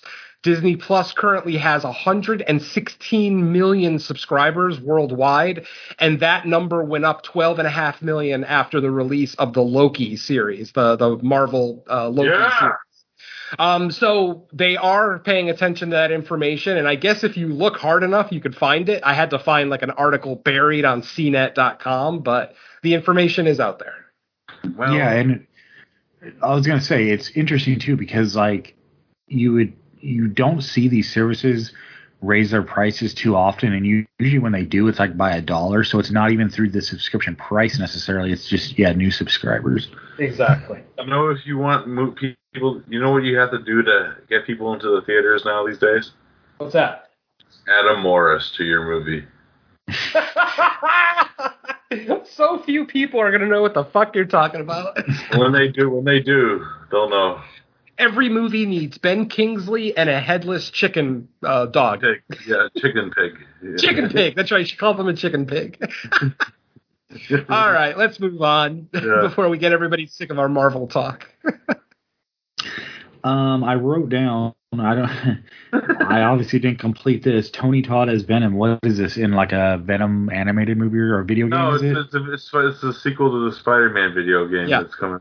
Spider-Man 2 is going to be out in 2022. Venom will be a playable character, and he is voiced by Tony Todd. Yeah, that's pretty cool. And that is, I mean, if you watch the trailer, it's like a 30-second, not even a trailer. It's it has like Craven the Hunter talking over it. Exactly. But when, right at the end of the trailer, when Venom starts to speak, it's like every horror fan probably got an erection because Tony Todd's voice is so recognizable. And I'm like, holy shit, Tony Todd is Venom. I think I might have came. I think I did come. Yeah. So, yeah, very excited for that one. My PS5 is ready since I still haven't bought a game for my PS5, so maybe that'll be the first one. But yeah, I'm very excited for that. Yeah, the other Spider-Man game was actually pretty fun. Great. That's the one that came in my PS5 so bundle. That's Downer in and... Oh, wait, you got Miles Morales, right? Yeah. This isn't a sequel to that one. It's a sequel to Spider-Man, the game on PS4. Oh. Miles Morales is like a side story to that game. Yeah, okay. So, but I mean, it's still, I would imagine it's still mechanically going to be about the same. It's made by the same studio, so, yeah, blah, blah, blah. Okay. Yeah, very excited. Hell yeah. Yeah, the only other thing I wrote down for news is that they're doing a Lost Boys reboot. Nothing to be surprised about. I mean, it'd be great if it was just a reboot with chickens, though. It's funny. I actually forgot to mention when I was talking about Night Books during the What We Watch that there are multiple Lost Boys references in that movie, including a cover of Cry Little Sister. Multiple shots from the film, like on TV sets throughout the movie. And then one of the characters in the movie even says the words Lost Boys. I forget what context it was, but yeah. So if you're a fan of Lost Boys, it's another reason to check out Night Books. Hell yeah. There you go. that's But cool. yeah, we don't need a goddamn remake. I mean, listen, we all know the way I feel about remakes. When they're announced, I always poo-poo them. I'll still watch them, and if they're good, I will praise them. Like I said, Evil Dead 2013, one of my favorite movies of all time at this point. But it's just every time I see a reboot, a remake, a reimagining, whatever, I just feel like originality dies more and more in Hollywood every time. And it sucks because some of the truly amazing original horror films that we got in like the 70s and 80s, like that day is over. It doesn't seem like we're still getting some directors that are pushing the boundaries. Obviously, some people will talk about James Wan with Malignant, but I mean, we're solidly in the age of remakes and reboots. And like I said, I always shit on them when they're first announced, but I'm still going to watch them. And if they're good, I will absolutely praise it. And if they're shit, like a certain Black Christmas 2019, I will make sure everyone knows exactly how I feel about it. Yeah, I wanted to hear more about this Black Friday movie you're about. Oh, Black Friday, awesome. We love Black Friday. Yeah, and that James Wan made that awesome remake of Basket Case, right, guys? Basket Case meets The Matrix. Woo. Meets Maniac Cop. Oh God. Or Scanner Cop. Oh man! When that thing just started doing kung fu, I was in heaven. Yeah. Yeah, I kind of take a wait and see approach on remakes and reboots. Sure. It's kind of like not worth getting mad about. It's not worth writing them off. I don't get excited, but I don't get mad. It's just kind of like, okay, at this point, it's expected that everything's going to get remade and a reboot, and I don't get hyped. It's just kind of like, well, I'll see what it's all about, and when the time comes, I'll probably see it because chances are we end up covering it on Fresh Cuts. Oh yeah, unless it's some like micro budget movie that we have no interest in even touching, but otherwise we're likely going to cover it anyway. So I just, we'll see. My general philosophy is like I'm not opposed to retelling stories because most movies, period, are retellings of previous stories, but I'm just like, but you can retell a story without doing a straight remake. I mean, that's what I tend to err on that side. True, like, yeah. Why not just take the base of the story, take like the skeleton of the story. If you want to remake it, give it a whole nice new shiny coating, change the names, change the title, blah, blah, blah. Which is like, since Malignant's so new, I mean, that's kind of an example of doing that. And then it doesn't mean like I loved Malignant, but you could see pieces of other movies in there, but still making its own movie. Like, sure, Juan could have just said, I'm going to remake Basket Case and like do it exactly like Basket Case, but no, he took elements, but most movies do that anyway, so definitely his best movie. Let's not compare, guys. Okay. Come on. We'll agree to disagree. Well, I hate James Wan anyway. I know you're not a fan, whereas I am a fan, and it left me a little sour. But overall, I did enjoy it. I definitely don't want it to sound like I hated it. I didn't. I actually, especially the first watch in the theater, I was having a really good time with those action sequences. But then when I rewatched it at home, that's when problems started to develop, and that's where the majority of my critiques came from. Overall, it's still a very fun movie and should still be watched by every horror fan. There's enough new stuff in there that I think people need to check it out. If at the very least for what he does with tone and tension in that movie. Yeah, his second best is Aquaman with the octopus with the drums. I might agree with you on that one. Because I love the trench sequence. That shit was almost a horror movie down there. That was awesome. So I guess even bringing up that kind of like quote-unquote news item, we got like a mini burning question that Don suggested, Don and Ellie, in the chat. We got the title of more comic book stuff, which that you love, Mike, All right, so as far as news, that's really all I had. The only thing I got one little item, and before I even get into it, I got to caveat this by saying that I don't agree with this, but it's something that's being talked about. I know last year when the movie Sinister was kind of declared the scariest movie of all time based on science. There was a big fervor about it, people agreeing with it, people disagreeing with it.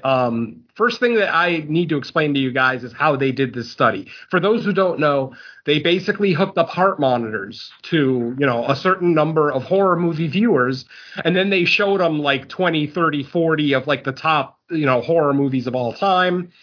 They measure their heart rate. And what the whole point was to find out what the quote unquote scariest movie of all time is. As of last year, that was Sinister. Like I said, based on the heart rate monitors and the average elevated heart rate throughout the film. Now, the reason that I disagree with this is because, in my opinion, there's a difference between being scared and being startled. A jump scare startles you. It would be the exact same as if somebody just walked up to your face and clapped their hands right in front of your face. It would startle you. You wouldn't say that you're scared or you're fearful. It would be startling. Yeah, I'll go with that. But your heart rate does rise when you're startled. Fear is a sustained thing. It's more about building up tension, and whereas a jump scare just releases that tension. So anyway, I got to caveat this by saying that I 100% disagree with them calling Sinister the scariest movie of all time. I think ultimately any of us who've seen more than 50 horror movies in our life probably agree with that statement. But anyway, the whole reason I'm bringing this up is that we have a new number one. They once again did that study for this time for 2021. They did it earlier this year, and just this week the results were released. Sinister is no longer the scariest film of all time based on science. It is now the found footage / Zoom movie Host from 2020. Apparently that is the movie now that elevates people's heart rates, to an exaggerated level. Again, I agree that Host is a fairly scary movie, but scariest movie ever made? I'm going to vehemently disagree with that. But I know that this is something because of when the news came out for Sinister last year, it turned out to be a topic in the community. And literally the news just came out, I believe, like at the end of this past week, that Host has kind of taken over that spot now. So do with that information what you will, listeners. I don't agree with it, but, there it is. Yeah, it's a thing, man. It's a thing. It's a thing that people talk about, so why the fuck not talk about it here? So, Hell Hell yeah. Wait, how long have they been collecting this information? Oh, they just started that in 2020. Yeah, so there's a survey thing. You go, they actually pay you to go watch these movies, and they test your results. They hook you up to an EKG. They might hook you up to other diodes and monitors too. I'm not sure. I know that the heart rate is obviously the biggest thing that they're monitoring. So like I said, yeah, all they're really measuring is how often you're startled and your heart rate goes up like, to 150 because you were startled by something. But I disagree with that equating to fear. So, but that's a conversation. Hey, maybe that'll be a burning question someday. Like how do you define different elements of fear or being afraid? Because I think I don't think it's the honestly, like you can't put parameters around what is fear. Fear is subjective. What scares one person doesn't scare somebody else. So I don't think you'll ever be able to actually measure fear. And as far as a scientific method for measuring the scariest movie of all time, I call absolute bullshit on that. Bullshit artists. Bullshit artists. Well, yeah, and I would assume you also have to break down the demographics of who's signing up to do these as well. Is it younger audiences that haven't anybody can sign up like other movies? I'd like to think that they have a broad age range. Hopefully they're not just doing it with 20-somethings.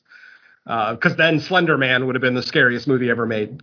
But when you sign up, is it like, okay, here's like 10 movies from different decades, different subgenres? Because yeah, they choose the movies. I forget what the list was. I think A Quiet Place is on there. Well, yeah, it's like 30 to 50 of what are considered the scariest movies ever made.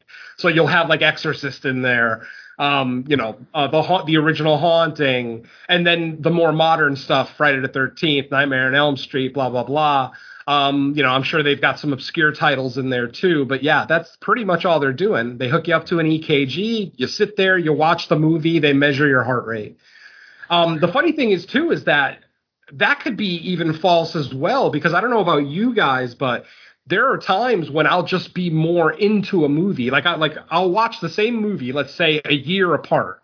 And if I watched it in 2020 and I have a certain reaction, that might be my standard reaction. But let's say I watched it again in 2021 and I was in a better mood. Let's say I was maybe inebriated a little bit, blah, blah, blah. Suddenly, the movie works for me more as far as like its fear factor and things like that. So yeah, I call complete bullshit on this study. There's so many variables involved that they could never, ever in a million years pinpoint the actual, scientifically the scariest movie ever made. It's just absolute BS. But hey, it's good news fodder for the horror website. So whatever.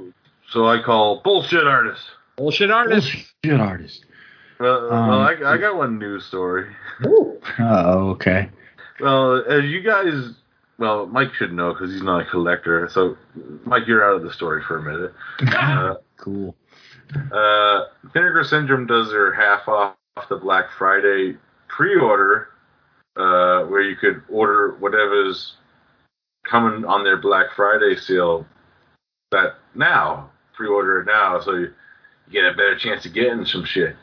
I did mention that one of the titles that was announced was the 4K/Blu-ray UHD sensor, which is going to come in a nice hard box edition, kind of like their Beastmaster 4K that I'm thinking. And the other 4K that they announced is Andy Warhol's Flesh for Frankenstein. In stunning 4K in either 3D and 2D prints of the film. So, yeah, getting that. And they did their bundle, which they only announced 2 titles for that. One of them was Flesh for Frankenstein. The other is William Malone's Creature from 1985, which is finally getting its Blu-ray debut after being on bootleg DVD for years. If you haven't seen this movie, William Malone, of course, was the director of like the House on Haunted Hill remake. Fear.com. Yeah, and he did Scared to Death back in the early 80s. This was his follow-up to Scared to Death, which it's kind of like an Alien ripoff with a weird cast. It has the dad from Ferris Bueller in it.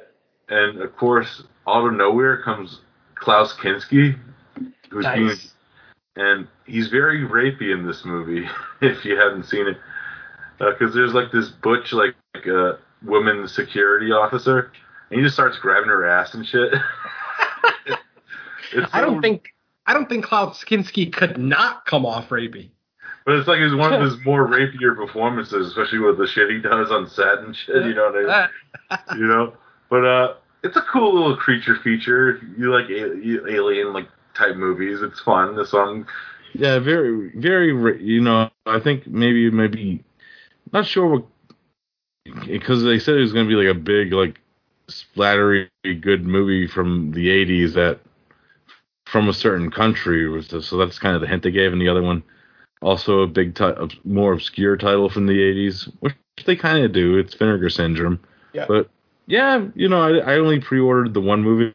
I'll see what comes out when actually the Black Friday, see how it goes live. But yeah, because you know they had like that flash pricing on a few of them too. So. Oh, did they? Shit, I missed it. You could still probably maybe get it. I'll check. Yeah, you know, but yeah. So that's about it for me. So you come back now, Mike. All right.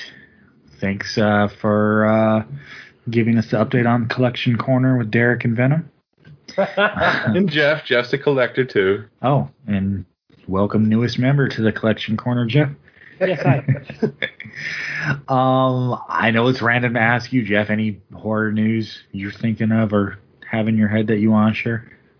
I guess back to the streaming thing, not to talk about all the same stuff, but unless I read it wrong, I thought I read that they were doing another Paranormal Activity movie on. Yeah.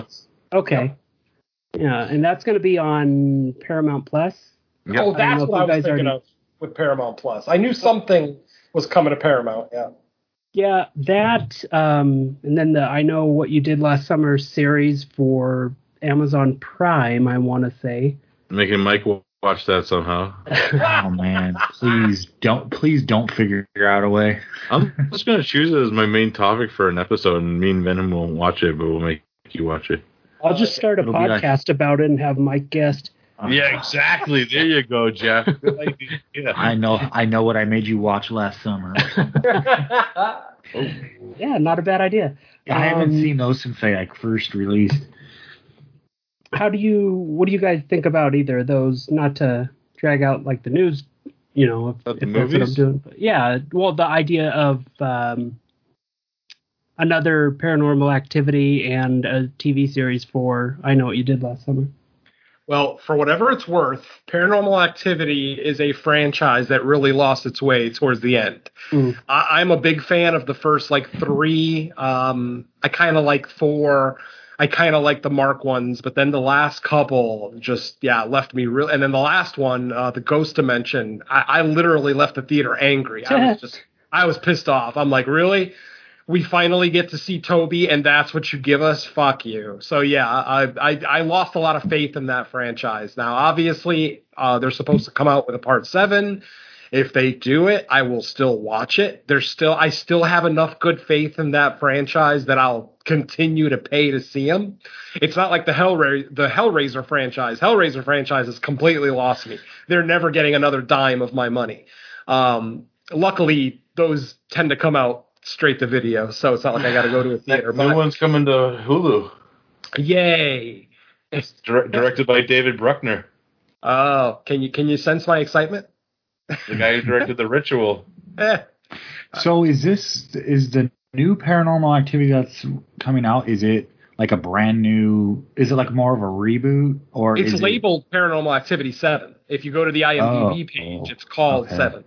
I don't know if that's going to be its final title. It could just be a working title right now, but the IMDb page does say Paranormal Activity 7. So, because I almost would prefer, like you said, I kind of hold the same opinion that other than the marked ones, which I think was a kind of a good diversion from like the main story that was going through them all, I definitely felt like by the end of it, it showed that it was the end of it. Like, we don't need to keep making these, or at least with this storyline, because of where it kind of went just underwhelming conclusion. So I'd almost like welcome them just saying, okay, same principle style, but let's just either move on to like a new cause of the entity or just unrelated to the same cult or whatever. I would no. Go ahead. Oh, sorry. It looks like they gave it another name now from 7. It's listed under Paranormal Activity Next of Kin. Oh no. So based on that name, I'm guessing there's some reason or some way it's related to the other 6. Also a 2-hour runtime. Oh no. Wow. There's going to be a lot of sleeping in that movie. A lot of standing over beds. I don't understand. I'm with the Mike. fast forward time counter. They're going to do it for like 20 minutes at a time. Unless it's a crossover with Next of Kin with Patrick Swayze. He's the Or entity. the Aussie Yeah. Next of Kin. Yeah.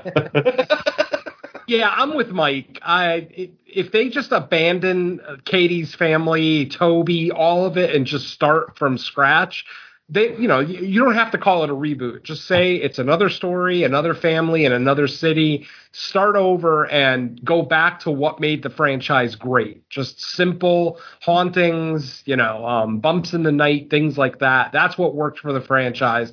For my money, once they introduced the Coven, like the whole conspiracy with all the witches and the deal that they made with Toby, that's when the franchise lost its way. It got too big for its own britches. And wow, did I just age myself with that statement.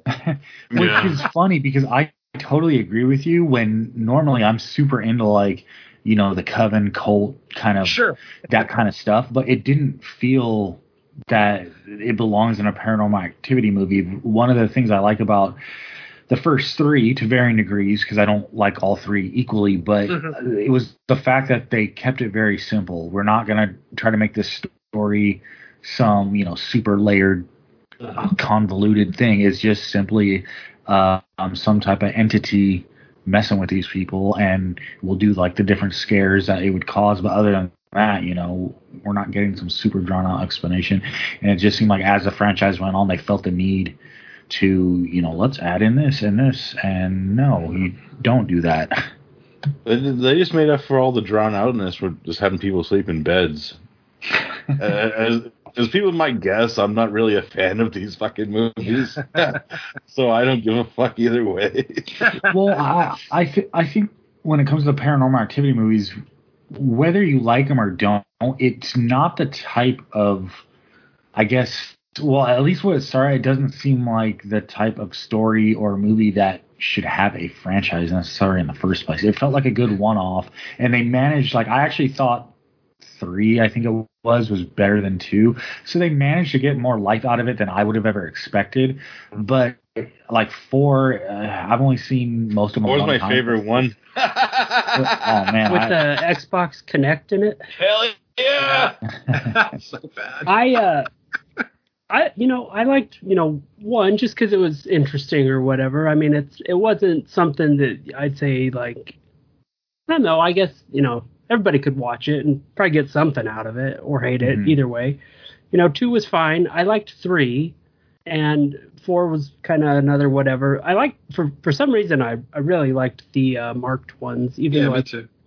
But the 6 bad, and I'm curious kind of to see where it goes. The only thing I'm jealous of all these people because even with all these ghosts and spirits or whatever in their house, they sleep through the night. Me, I wake up randomly and can't stay asleep. So all I feel is jealousy. I like it. Yeah. And then the other franchise you mentioned, I am not the person to ask. I only saw the first. I Know What You Did Last Summer. I'm not a fan. I never watched another one. So, yeah.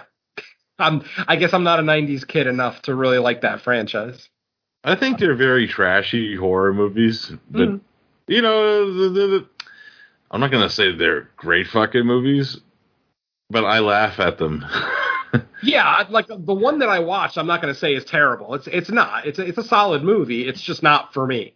For whatever reason, the first time I saw it, it just didn't hit me right, and I've never gone back to the franchise. Urban Legends is another one where I watched the first one, I was like, that's okay, and never checked out any of the sequels. So. A lot of 90s slashers are what I refer to, and I can't remember if I used the term on the last episode of this, or if I said it on one of our episodes of Fresh Cuts. Floating Heads. Floating Heads. 90s slashers, to me, a lot of them are like just purely like date movies. Like they have all the familiar faces that probably people that age are watching on like their favorite TV shows. So you go to these as a date, and they're pretty much designed just to be part of your date night and never think about the movie again. I mean, there's just not much to them. It doesn't mean you might not enjoy some of the stuff that happens in that 90 minutes or whatever, but to me, it's not the type of stuff you revisit. I mean, I guess the first Scream would be an exception. Cause No, I'd rather watch Urban Legend than Scream. no. Yeah. No way. Yeah. Hell no. Scream's a fucking overrated movie. Well, okay, I'll say this without breaking all these down, because obviously that would be its own discussion. I'll just say, to me, Scream falls in the same category as like all these other 90s slashers. Just I guess there's two camps that whether Scream is better or less. I mean, yeah, I'll give Scream its credit where it's due. I'm not a big fan myself. I like the first two for the most part. The next two didn't really do a lot for me. But I will admit, I'll recognize their place in history. Let's say that.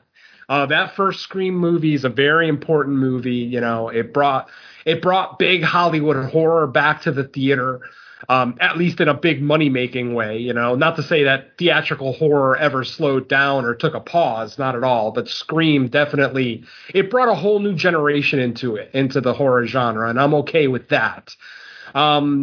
Ultimately, I don't have as many problems with the movie itself. Maybe one or two of the characters maybe kind of rub me the wrong way, but like I said, I'm at least smart enough to recognize its importance in the community, and I'll respect it for that. I'll let Derek know how it is.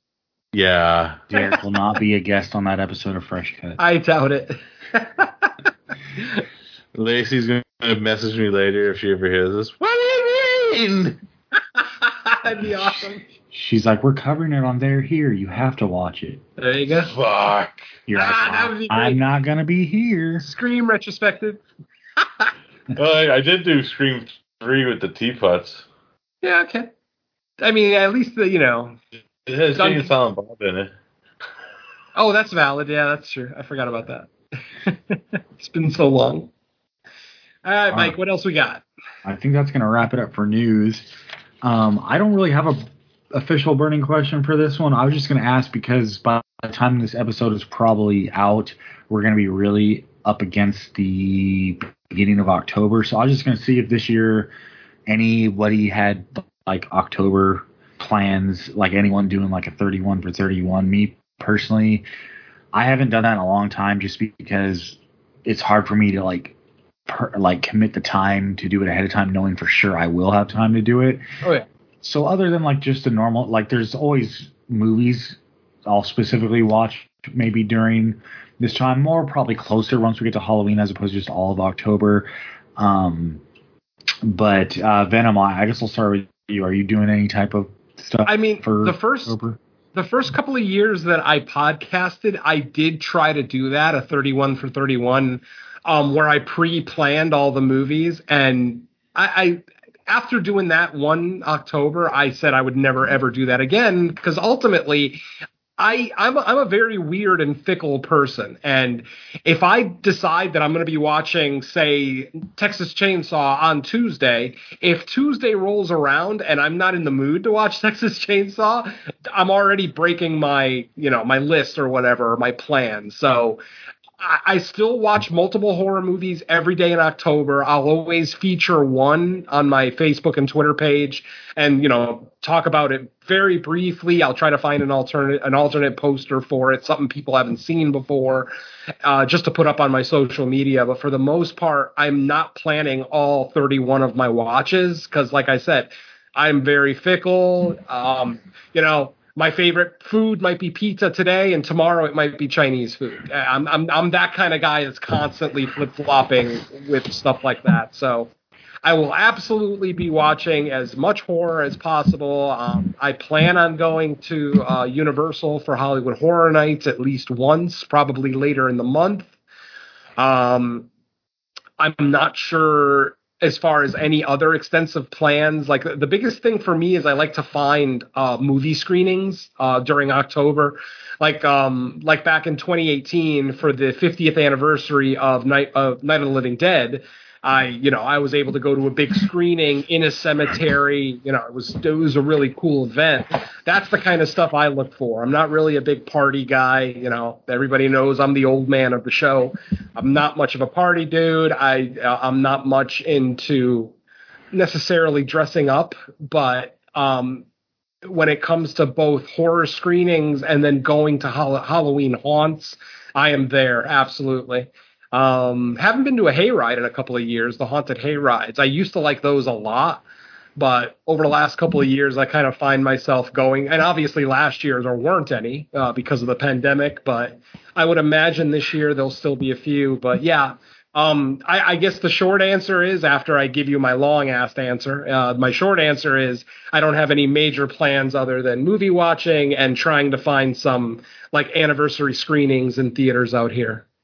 What haunt are you most looking forward to this year?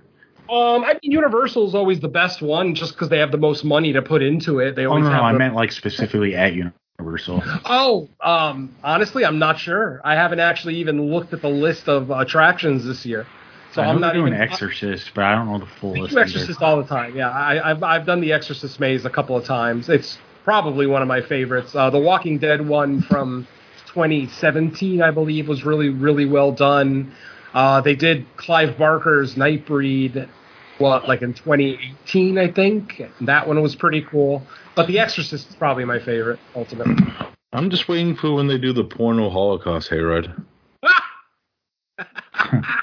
Well, when they did the American Werewolf in London the year I went, they did do a mock-up of the porn theater in it, which was cool. Nice. Yeah, you entered through like the slaughtered lamb entrance, and then like each room was like a different scene from the movie. It was really cool. Derek, you got any plans for October? Oh, I already pre-recorded all my 31 days of horror for YouTube channel. Yeah. Cool. Did you have like a theme to? No, I just watched what I wanted to watch. Nice. That's probably the best way to do it, honestly. Because I did that last year and it almost killed me. Yeah.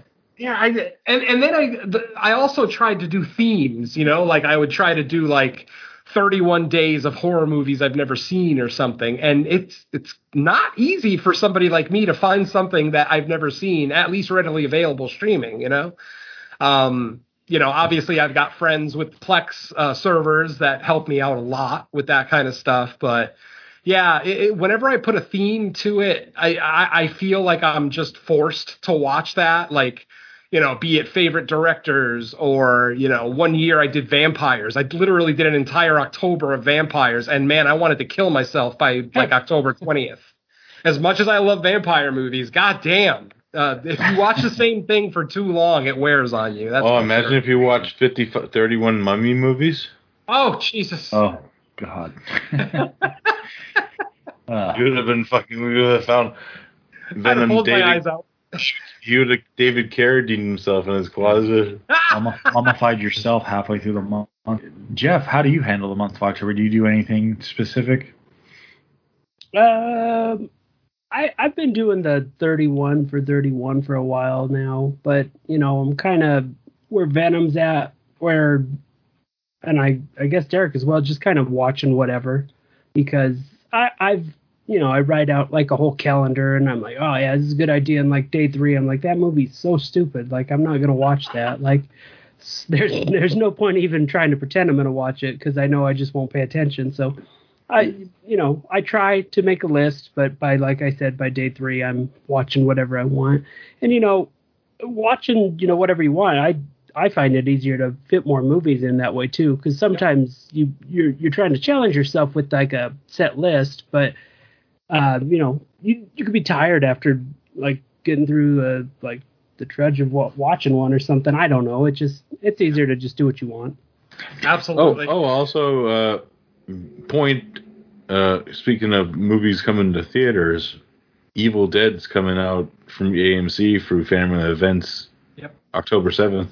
Yep. I will be there. What is like the 40th anniversary? Yeah. Yes, sir. Wow. That's nuts. You feel old yet? Yes, definitely. 5 years. I saw that movie in theaters. Think about how old I feel. It's my first time seeing it in theaters because I wasn't born yet. Nice. Yeah, I think I was. It's a good theater watch. 1 years actually. old. I think it's a fun. I've seen it a couple of times since then in the theater. It's a fun theater watch, especially if everybody in the theater is into it. Then it just turns into Rocky Horror. It's great. Oh yeah, the few times I've seen it in the theater, it was pretty much at like the local film festival where everyone there's seen it multiple times. There's crowd interaction. Like it's one of those festivals I would not recommend going to if it's your first time seeing something, but otherwise. Yeah. Definitely. As far as like the October 31 for 31, the last time I even did something even close to that was, I believe, when my youngest daughter was born, and I took a month off work to kind of help out with my wife at home, and I was like, yeah, I'll watch a horror movie a day, and luckily I didn't stick any theme to it. It was just like, wake up, got nothing much to do that doesn't involve being around the house. What do I feel like watching today? And with that system, I didn't find it very hard. But if I had to like only do a certain subgenre or theme, I could see like, after 10 days being like, all right, I'm modifying this plan because it feels tough. And I totally get it that I'm just like you guys where it's like something looks good written down. And then a week later, it's like, yeah, I really don't feel like watching this much anymore, and unless it's porno holocaust. Well, there's never a bad time for that. Ever. 31 days of just that movie. Fuck yeah, different reviews each day of it. I've changed. My arm just gets bigger and bigger.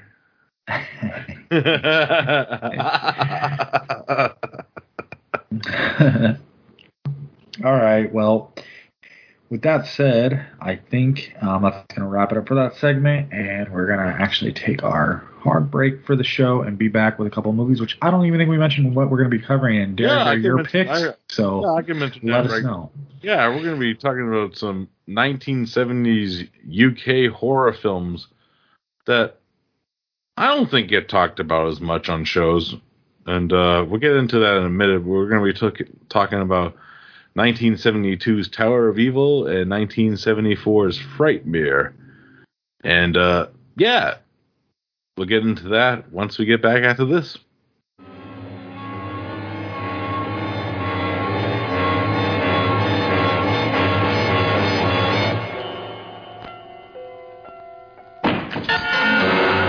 Nasty, isn't it? How did he get in? I put him in there.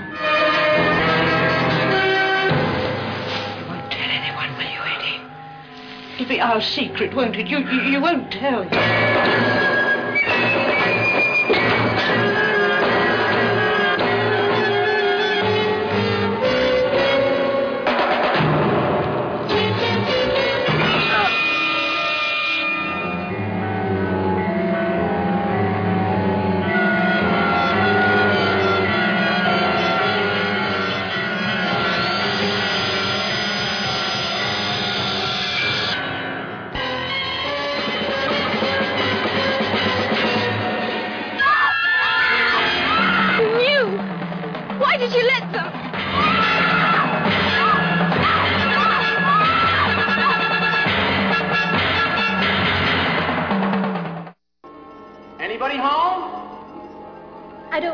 Penny, it gives me the creeps.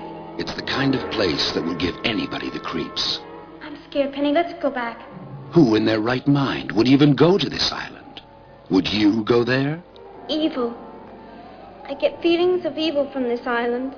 Would you dare spend the night in this monument to the macabre, in the Tower of Evil? Stop playing around, man.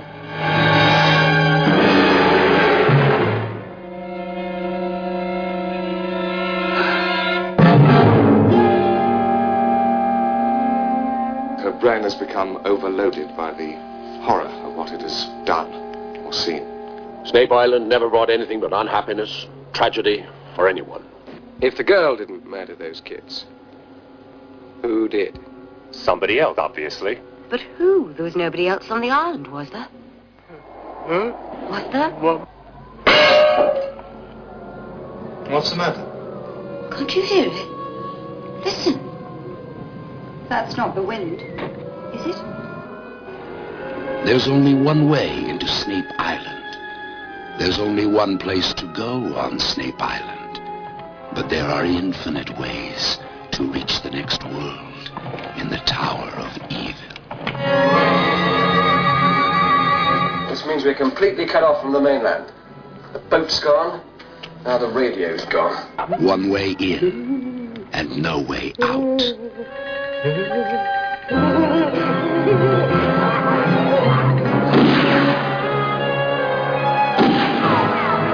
It looks as if we shall all have to spend the night in the Tower of Evil.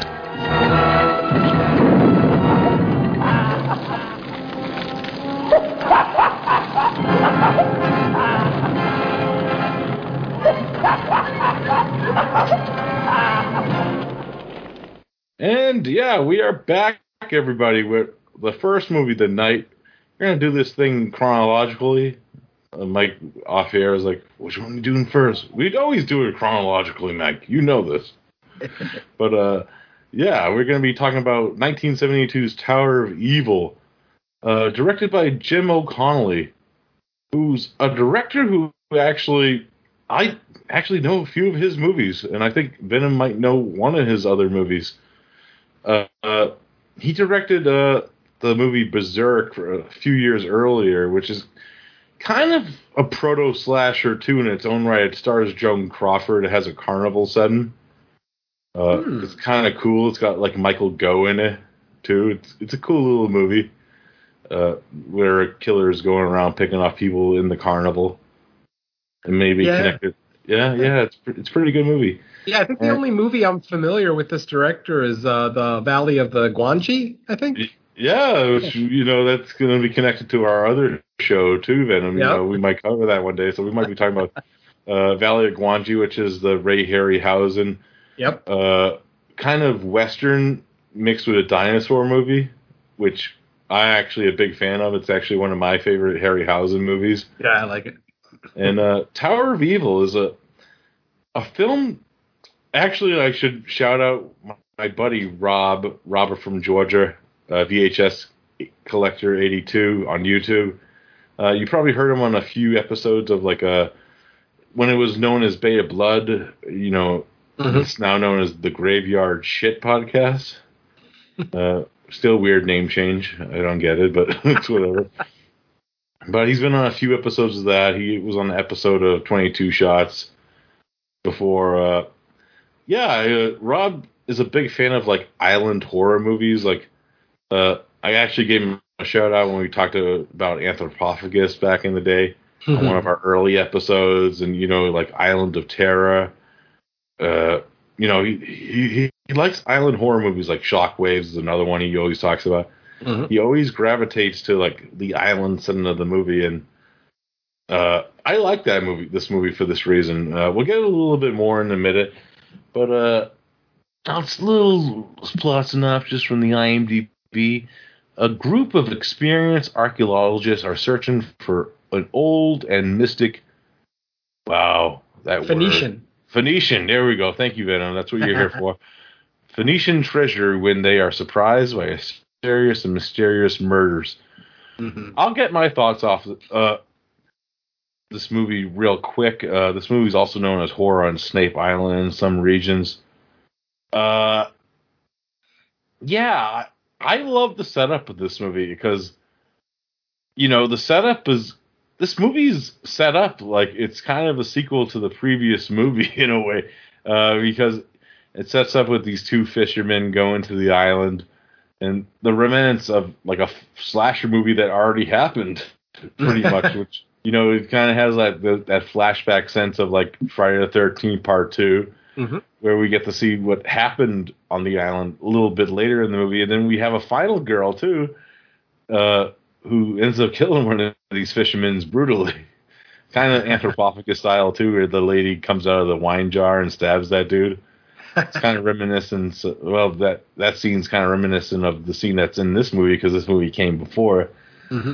And, you know, I like the mystery of this one, because it's kind of interesting, because the aspect of the island setting, and I like that the killer, we'll get into it in a minute. They use different weapons here and there. I like that aspect of it too. And, you know, the aspect of, you know, this group of scientists / treasure explorers trying to see what happened on this island and maybe find some lost hidden treasure on the way too. And what the third act happens, and you know, when you think the movie's over, and then the reveal happens later on, it kind of inspired. This movie kind of inspired a certain '80s movie that everyone kind of talks about from the aspect of the reveal of that one, and it was done in this movie first. And I think this movie is important for that reason alone. And I'm going to go on people's thoughts now. Let's start with our guest. Jeff, was this a first-time watch for you, and what did you think of Tower of Evil? Yeah, so this one was a first-time watch for me. I can't remember. Well, so I lied, so I said I remember, then I said I can't remember. I think it was Scorpion releasing that put out the Blu-ray here at one point, and I remember seeing the poster and thinking like, oh man, that looks like something I'd love to watch. Never found the Blu-ray or whatever, so you know, tracked down this copy to watch, and I enjoyed it. I had kind of mentioned it to you previously. It sort of felt kind of like a procedural in a way, kind of like, you know, here's this, and now we're gonna go over this clue, and that clue will lead us to this thing, and we'll follow it to this thing, and then we'll find out what happened. I kind of like that about it, honestly. Like you were saying, it's you know, proto slasher.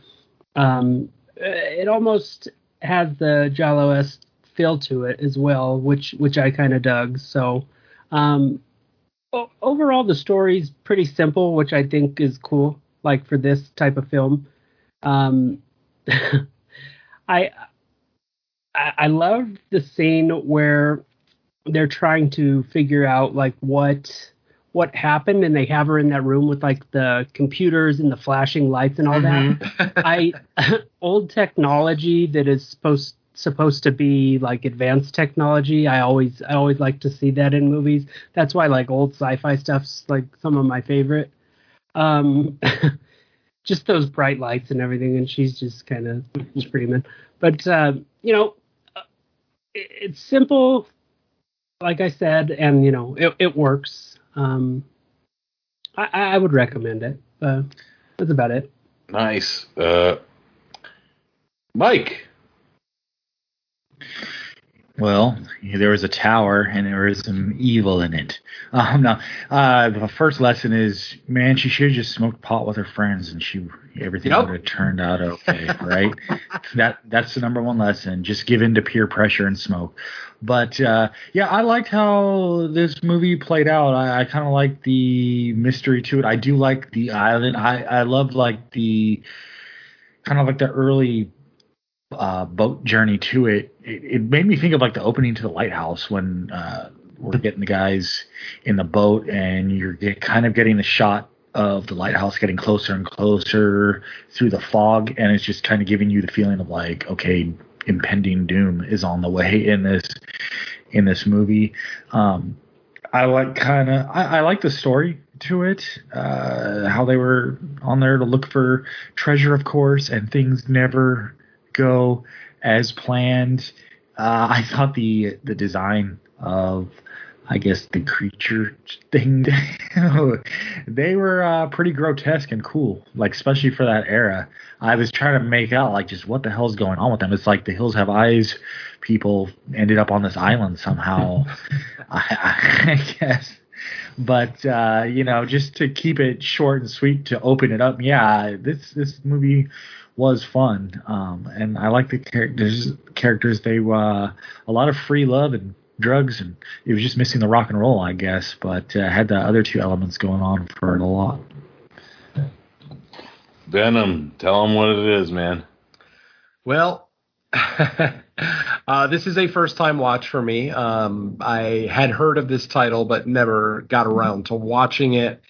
And I got to say, I genuinely enjoyed this movie. I had a really, really good time with it. I enjoyed the mystery of it. Not tipping their hat too early. In fact, like the biggest reveal of the movie is literally like in the last like 5 to 10 minutes of the film, which is kind of cool. So, I definitely did not see that reveal coming, even though it is a very, very reminiscent of a certain Linda Blair title from the early 80s. And that movie, of course, is Hell Night. Now, I don't know how spoilery we're going to get with this. Obviously, it's a 1972 movie. This movie's almost as old as I am. But you guys might remember the major reveal of Hell Night. If you haven't seen it, I won't say what it is. But if you have seen it, then you kind of already got a pretty good idea of what Tower of Evil is all about. Now, mind you, before I watched Tower of Evil, I was a big fan of Hell Night. I really, really like Hell Night. Now, I'm not going to say that I dislike Hell Night now that I realize that their story isn't nearly as original as I thought it was when I first saw it. Even recently, I watched it less than a year ago after I picked up that Scream Factory release, and I still, to this day, love that movie. But yeah, after watching Tower of Evil and realizing that they almost stole their plot for that movie, I wouldn't go so far as to say line for line, bit for bit, but I mean, all the major aspects are there. It looks like this movie Tower of Evil, that is, greatly inspired Hell Night. So take that into consideration before you get into it. But yeah, as far as Tower of Evil goes, one of the things I was wondering is, why is it called Tower of Evil? Like, I understand that there is a tower on this island, and that's kind of where the original family lived, but it felt like it should have just been called Island of Evil. I know Island of Death was already taken as a title, so, but yeah, the more I think about it, like, the tower wasn't the catalyst of the evil on that island. There was a very specific reason for all of the deaths on the island, and they don't really have anything to do with the tower, but that's a minor nitpick, honestly. Who cares? I like the characters. My God, are there some beautiful women in this movie. Both our movies this week have some beautiful 70s women in it. I could not get over. And this movie especially has probably 4 or 5 actresses in it, and they are all young and beautiful. Kudos on the casting with this one. But yeah, the island scenery was really, really nice. It was a nice locale to shoot at. Obviously, when you have a nice scenery, you're going to get some decent cinematography, which you get. What's funny is that the most striking shot of the movie for me is the very first shot of the film. It's the title card.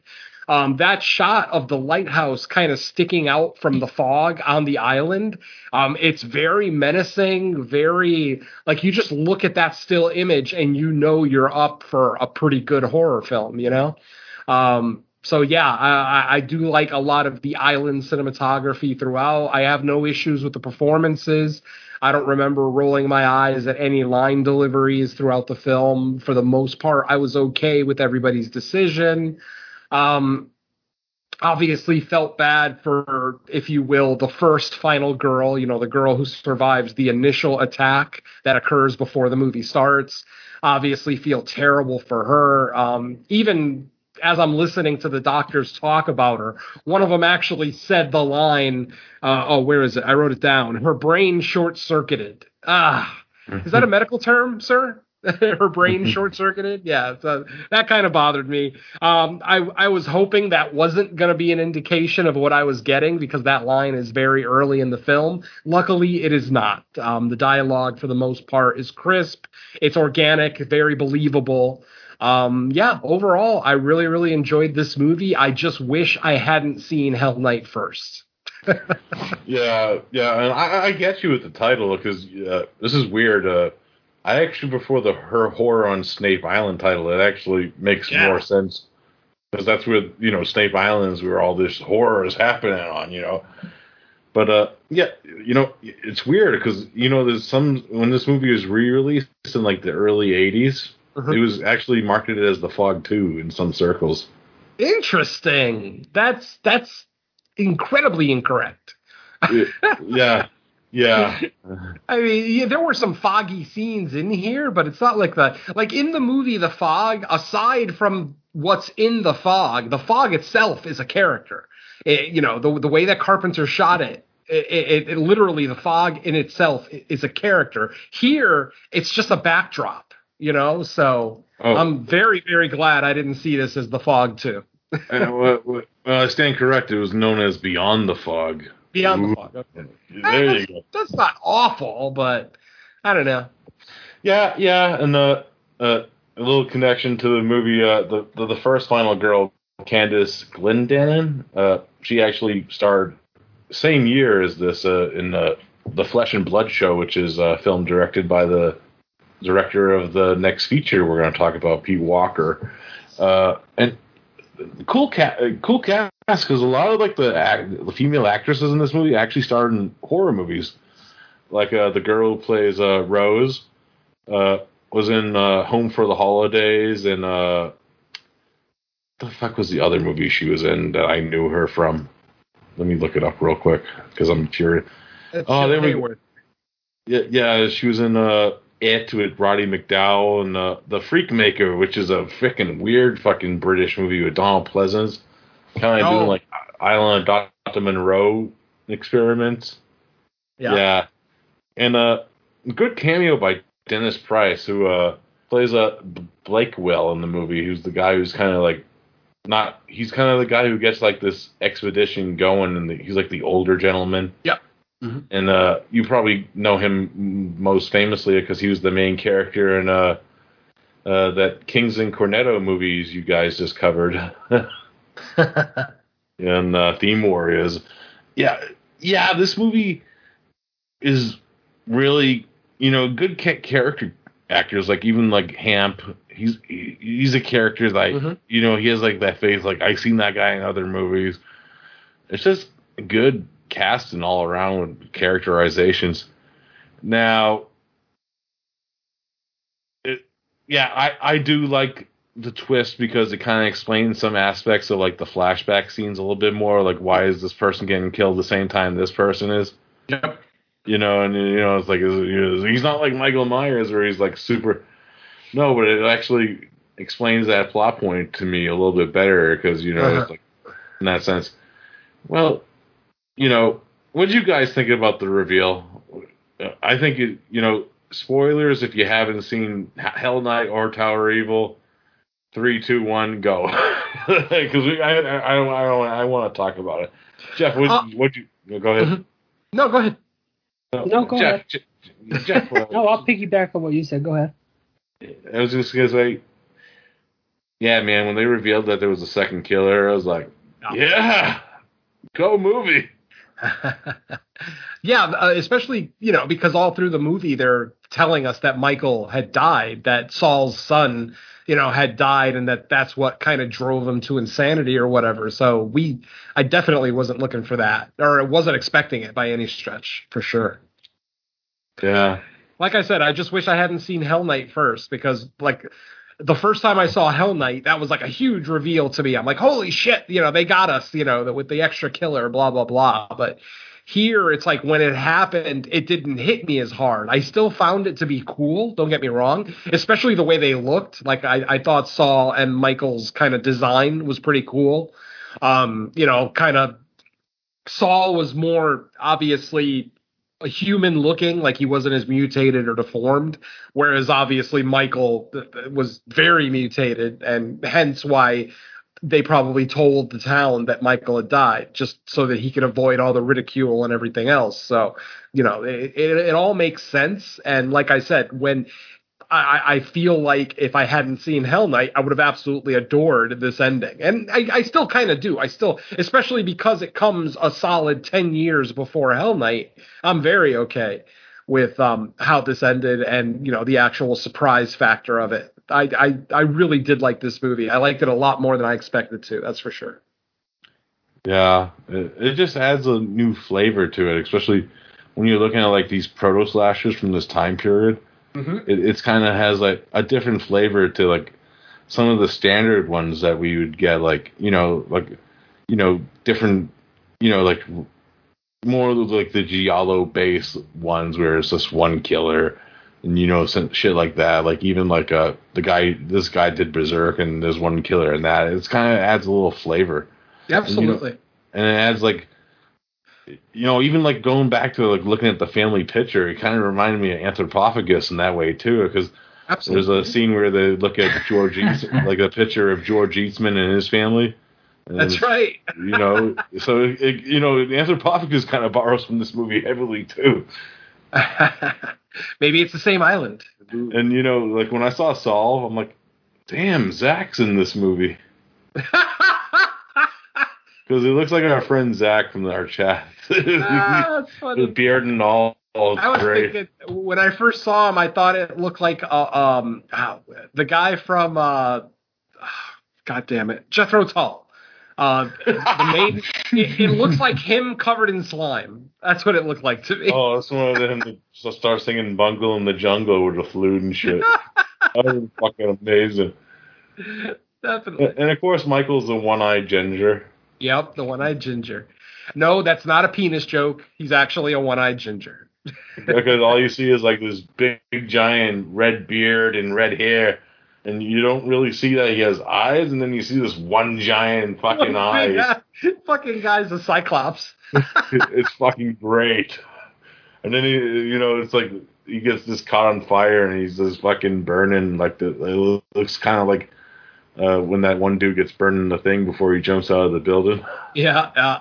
I do wish they had more of Michael. Because we get the reveal and then he dies almost right away. I would have liked to have seen maybe even just one more chase sequence with him, going after the final girl or whatever. Yeah. Just a little something for us to kind of digest the reveal that we just got before, Michael is dispatched. That's probably the one thing that Hell Knight maybe did a little bit better with their ending, is that once we got the reveal of the second killer, we get a good few scenes with that killer as opposed to this one. But, again, minor gripe. Not that big. Yeah. But I did like the design of Michael. That's why I would have liked to have seen more of him. Yeah, for sure. Mm-hmm. It definitely plays in with the film setting, too. Where, there's not really a lot of places that run through that fucking place where they're at, Yeah. Well, do they tell us where they are? Do we know where they are? What part of the world they're in? Spooky Island. Snape Island. I think they said it was like off the coast of like the UK. Okay. Yeah, it's like in the middle of like UK. Because it's kind of weird that there is a Phoenician treasure on this island. And for those who don't know, we are saying Phoenician, PH, not Venetian, VENE. Obviously, Venetian means something that comes from Venice, Italy. We're talking about Phoenician, which is, for those who don't know, I'll give you a quick history lesson. Phoenicia actually is a country in the Middle East. It's now known as Lebanon. And because of how they revered gold in Phoenicia, there's a lot of Phoenician artifacts that are made of solid gold. The movie references swords and helmets and things like that. So that's the treasure that they're looking for. So just in case anybody sees this and they hear the word Phoenician, they're not talking about Italians. They're talking about Middle Easterners. So there you go. Yeah. I'll go. I was going to say I actually studied the Phoenician art and Phoenician architecture for a short period of time in college. That's why when they first mentioned it, I'm like, wait a minute, if we're in the UK, how the hell did Phoenician art and treasure get all the way out here? They don't really explain it to us, but it's not that big a deal. I'm sure it's pirates or something, whatever. Yeah, it was probably because they kind of explained there was a bunch of boats and shit, and with these guys going around to different places hiding this shit. I think that was a plot point in the movie. Definitely. Yep. So I can see it, and England is very close to Italy, so maybe it was like on the border in a sense, where it's like in between. Essentially, yeah. Yeah, well, you know, it's you know, we just gotta take a grain. It's like how Indiana Jones travels these places, and it takes them 5 seconds. Yeah, exactly. The cinematic passage of time. Yeah. It's whatever. Yeah. It's something that we forgive in the best movies, and then in the movies that aren't so great, we nitpick about it. Yeah, for sure. And fucking, I gotta talk about this cool scene where I forget which chick it is. It's the one who gets her head chopped off, though. She actually, they have like a prosthetic head when it's rolling down, but they actually use the actress's real head when it's on the floor. It's actually pretty cool. That's right. I did see that. That was funny. That was kind of cool, actually. I was kind of impressed. It's a decent decapitated head scene for 1972. Yeah. Not that we see the head get decapped, but I'm saying the actual head already off. It's not terrible. Like when it's going down the stairs or whatever. Yeah.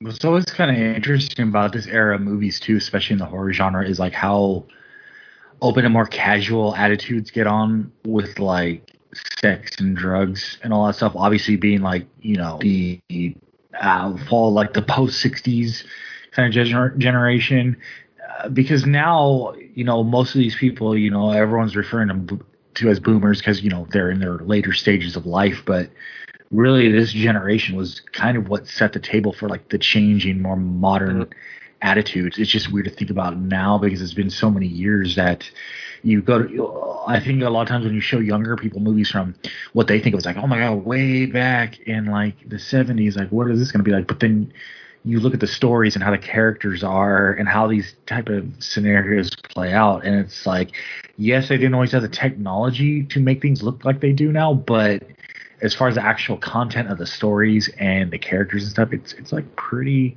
like risque stuff. Yeah, it's still a little over the top. I mean, Nora literally has sex with Brom with her husband right outside the tower. Mm-hmm. I mean, he could if she were a screamer, he could have heard it. So I mean, that's some ballsy shit. Obviously, they kind of show us that Nora and her husband don't really get along very much. So maybe the marriage is over for all intents and purposes. I don't know. They don't really say that specifically. But yeah, the fact that she has sex with Brom and her husband is like 50 feet away, I'm like, wow, that's balls right there. Oh no! Oh, you mean the guy that's not even really her husband yet, because he's waiting to get a divorce? Because he's waiting to get a divorce from his actual wife. That's what I mean. So they're not even married, and she's already treating him like shit. It's like, what the fuck? But good on Brom, though. Yeah, I was cheering Brom on. That woman was a beautiful MILF. Hell yeah. Old Brom. Hank was proud of his nephew that day. Oh, I couldn't imagine. Yeah. But man, but yeah, overall, really good time. And yeah, Mike is correct. It is definitely a time capsule. It definitely gives you a little bit more of an idea of like the, society's kind of how they looked at sex and drugs and relationships in the early 70s. I mean, obviously in 72, I was 2 years old, so I don't have any direct memory of it, but my mom's told me a few stories, from like the late 60s, early 70s before I was born. And yeah, sounds like they knew how to have fun too. Yeah, especially like once we get into the next movie, Pete Walker made his whole career about exploiting that shit. There you go. Because, we'll get into it when we get into my history with Pete Walker, but nice. I'm excited. But yeah, Tower of Evil, I definitely recommend it. It sounds like everyone else does. I say check it out. It does have a Blu-ray, a new Blu-ray from Scorpion/Kino that you can get on Amazon Prime right now. Ooh. So check that out. And yeah, I actually have 2 versions of this movie on Blu-ray. Nice. That's how much, because I have the UK Blu-ray of it because I was in the same boat with Jeff. I didn't have that old Blu-ray that Scorpion put out, but they put out that new one recently, and yeah, looks great. Is it the same cut of the film on the 2 versions you have? Yeah. It's totally just different special features. I'm kind of curious, yeah. Mm-hmm. That's why I picked up the other one, because it was different, like historians talking about the movie. Gotcha. Yeah, it's good stuff. But yeah, check it out. It's good stuff. Guys, ready to talk about something completely different? Ooh, Monty Python? I'm in. UK reference. Yeah. Yeah, so here we go. 1974, Frightmare. Like I said, directed by one of my favorite directors, Pete Walker, who has a very interesting film career in general. Mm-hmm. If you haven't seen a Pete Walker movie, they're kind of sleazy. They kind of have some of the sleazy aesthetic to them. The film he did same year as this is House of Whipcord, which is about girls getting abducted and put into like this weird prison setting where they get tortured by the same actress who plays the main character of this movie, Sheila Keith, who's in a majority of Pete Walker movies. She was in everything up to his last movie, which was a very iconic movie from the early 80s, known as The House of the Long Shadows. That's my favorite Pete Walker. Love that movie. Yeah, it's pretty good. Mine's House of Mortals. You've probably seen a lot more than I have. I could probably only pick out 3 or 4 Pete Walkers that I've watched. Yeah, Sex for School's pretty sleazy because it's kind of like a porn. He did some porn. House of Whipcord's pretty fucked up. House of Mortal Sin, which is a very interesting movie, which I might cover one day, is actually a movie about a priest going around killing people in the name of God. What's that like? It's very anti-religion. Let's just put it that way. Sounds like it's right up my alley. Yeah, Pete Walker definitely has his... Schizo is pretty good. It's kind of like his take on Psycho. Yeah, I've seen Schizo, yeah. And The Comeback's probably one of my favorites. That's kind of like interesting one where it's about like this singer that's, like a pop singer who had a shit, like a few records. That's why he's going to like this house to record his comeback, hence the name of the movie, The Comeback. And while this is going on, there's actually a killer going around killing people connected to him. Yeah, all these movies star Sheila Keith, who plays the main woman in this movie. Now let's get into Frightmare. After escaping a death sentence for her hideous crimes, a seemingly rehabilitated woman settles in an isolated farmhouse with her husband, only to ache once more for blood and for a crash course in surgery. Is indeed her old self back? Stupid. Yeah, that's kind of a stupid synopsis because there's a lot. Yeah, there's a little bit more to it than that, I would say. Yeah, this movie stars Sheila Keith as Dorothy and Rupert Davies as her husband Edmund, who back in 1957 were arrested and trialed for multiple murders, and they were put away into an insane asylum for 30 years? 15. 15 years, okay, yeah. And they just were released. Jackie, who is Edmund's daughter from a previous marriage, I think, is taking care of the little sister, Debbie, who didn't actually meet her parents at all because she was a baby when she was... they were arrested. So she was put in orphanages, then Jackie got custody of her after a certain time period to look after her sister. And, Dorothy is definitely not fucking sane, as we find out right away. And shit goes down, and I'm not going to go first. We're going to go in opposite order. So, Venom, Frightmare. All right. Well, just a quick story about when I first saw this. This is one of the first horror movies I had ever seen as a kid. I may have told part of this story before on episode number 1 when we covered the the original Romero zombie trilogy. Back in 1979, my parents bought our first VCR, and we bought it from an appliance store that also had a small video rental section. literally, this is 1979. So, I mean, there was like literally maybe a dozen movies total to choose from on VHS at the time. The very first movie that we rented, which we rented the day that we bought the VCR, was Night of the Living Dead, the original Night of the Living Dead, 1968. And it was the first time I'd ever seen it, and it pretty much made me the person I am today, because 9-year-old Mr. Venom absolutely loved Night of the Living Dead. It gave me nightmares for multiple nights after that first watch. It totally changed who I was, and I'm very thankful for that. The second movie that we rented, believe it or not, was a little movie called Once Upon a Frightmare, which was the American title for this movie. That's why when Derek brought it up last week and he said Frightmare, or last episode, I was almost positive it was the same movie that I watched. But then once I saw the cover art, when Derek sent us the pictures of the cover of the two movies, I was like, yeah, that's the movie. But I was so sure that it was called Once Upon a Frightmare, and then I looked it up on IMDb, and yes, that was the American title when it first got its VHS release in 1978 or 9, I believe. So yeah, this is like the second horror movie I ever watched at home, and the second movie I ever watched on VHS. So yeah, a little short story there. The long and the short of it is, though, when I saw this movie in 1979, I did not like it.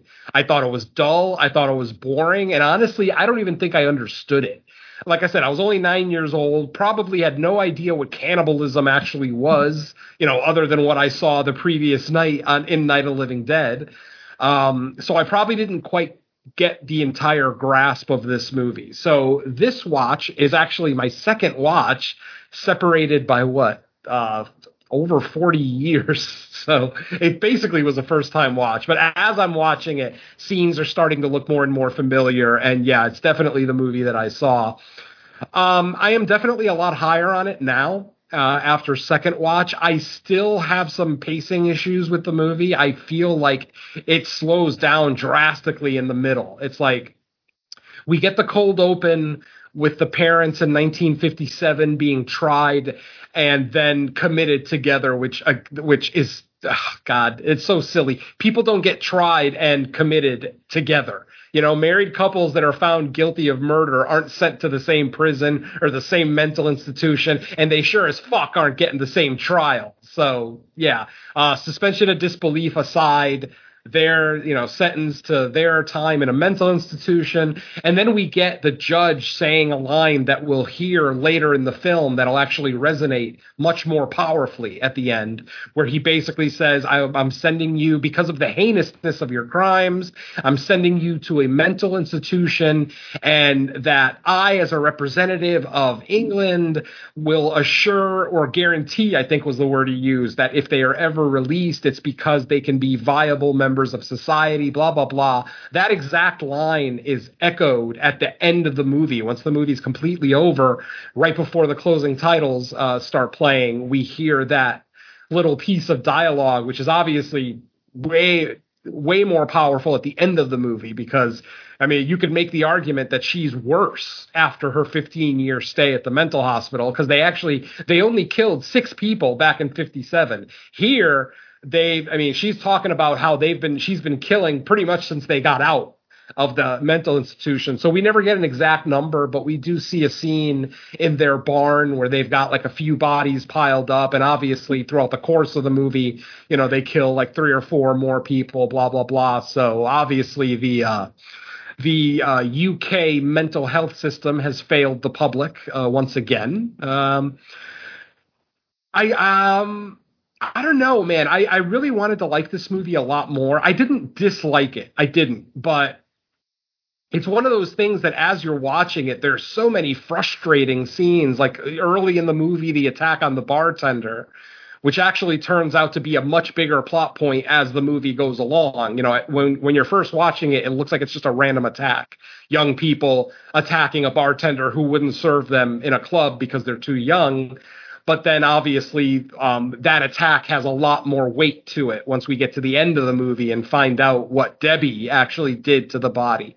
But yeah, we get more reveals. I like the pace of the reveals. I may not have a big love for the pacing of the film. Like I said, it tends to slow down drastically in the second act. Like right when the psychologist boyfriend kind of enters the picture and he's trying to figure out what's going on, it kind of slows the movie down. You know, we don't get a whole lot of horror scenes in the second act.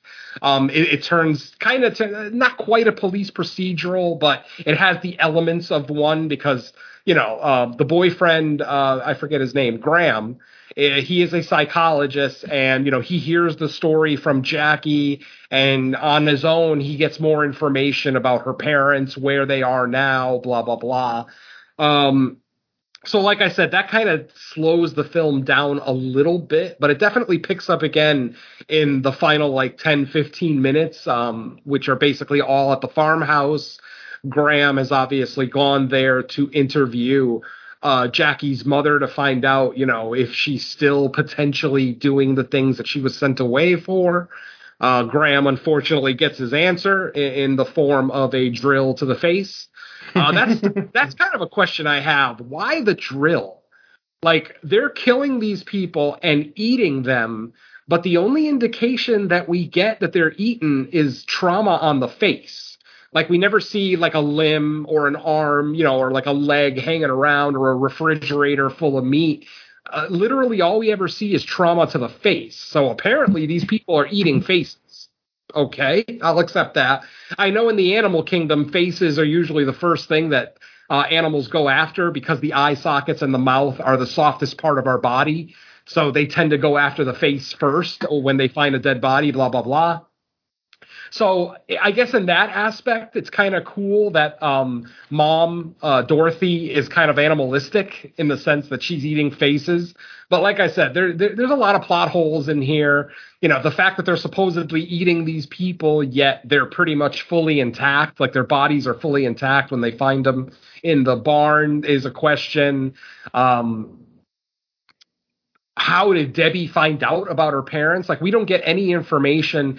One of the reveals in the movie is that Debbie was basically born right before the parents were sent away because they were institutionalized for 15 years.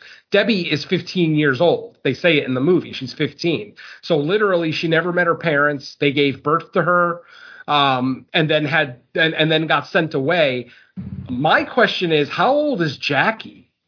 Because Jackie doesn't look that old. Jackie looks like at the most she's early 30s.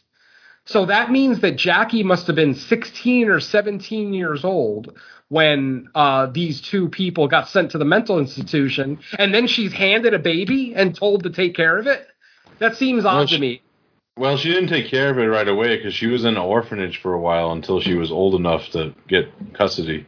Right. But it's a weird one, though. Like, I don't know. I guess I would have liked to have seen a little bit more background on Jackie. Like, what happened with Jackie when her father and his new wife got sent to prison. Like, you know, I just would have liked to have seen a little bit more of that. Just to get a little bit more backing on why Jackie's so passionate about all this. I mean, it was very obvious what was in those parcels that she was taking to her mother. It's just incredibly obvious. Like, the movie is almost heavy-handed in that aspect. Like, as soon as we see that package and we see blood dripping out of it, it's pretty fucking obvious what's in there. And it's also pretty obvious why she's bringing it to her mother and why her and her father are secretive about, you know, what the plot is, blah, blah, blah. So, yeah, the movie is a little too heavy-handed. Like, there's not really a whole lot of reveals. Like, once we get the reveal at the end, it's not a surprise. And then once we get the reveal of Debbie and the fact that she's kind of falling in line with her mother's activities is also not that much of a surprise once we actually get that reveal. It's like, well, duh.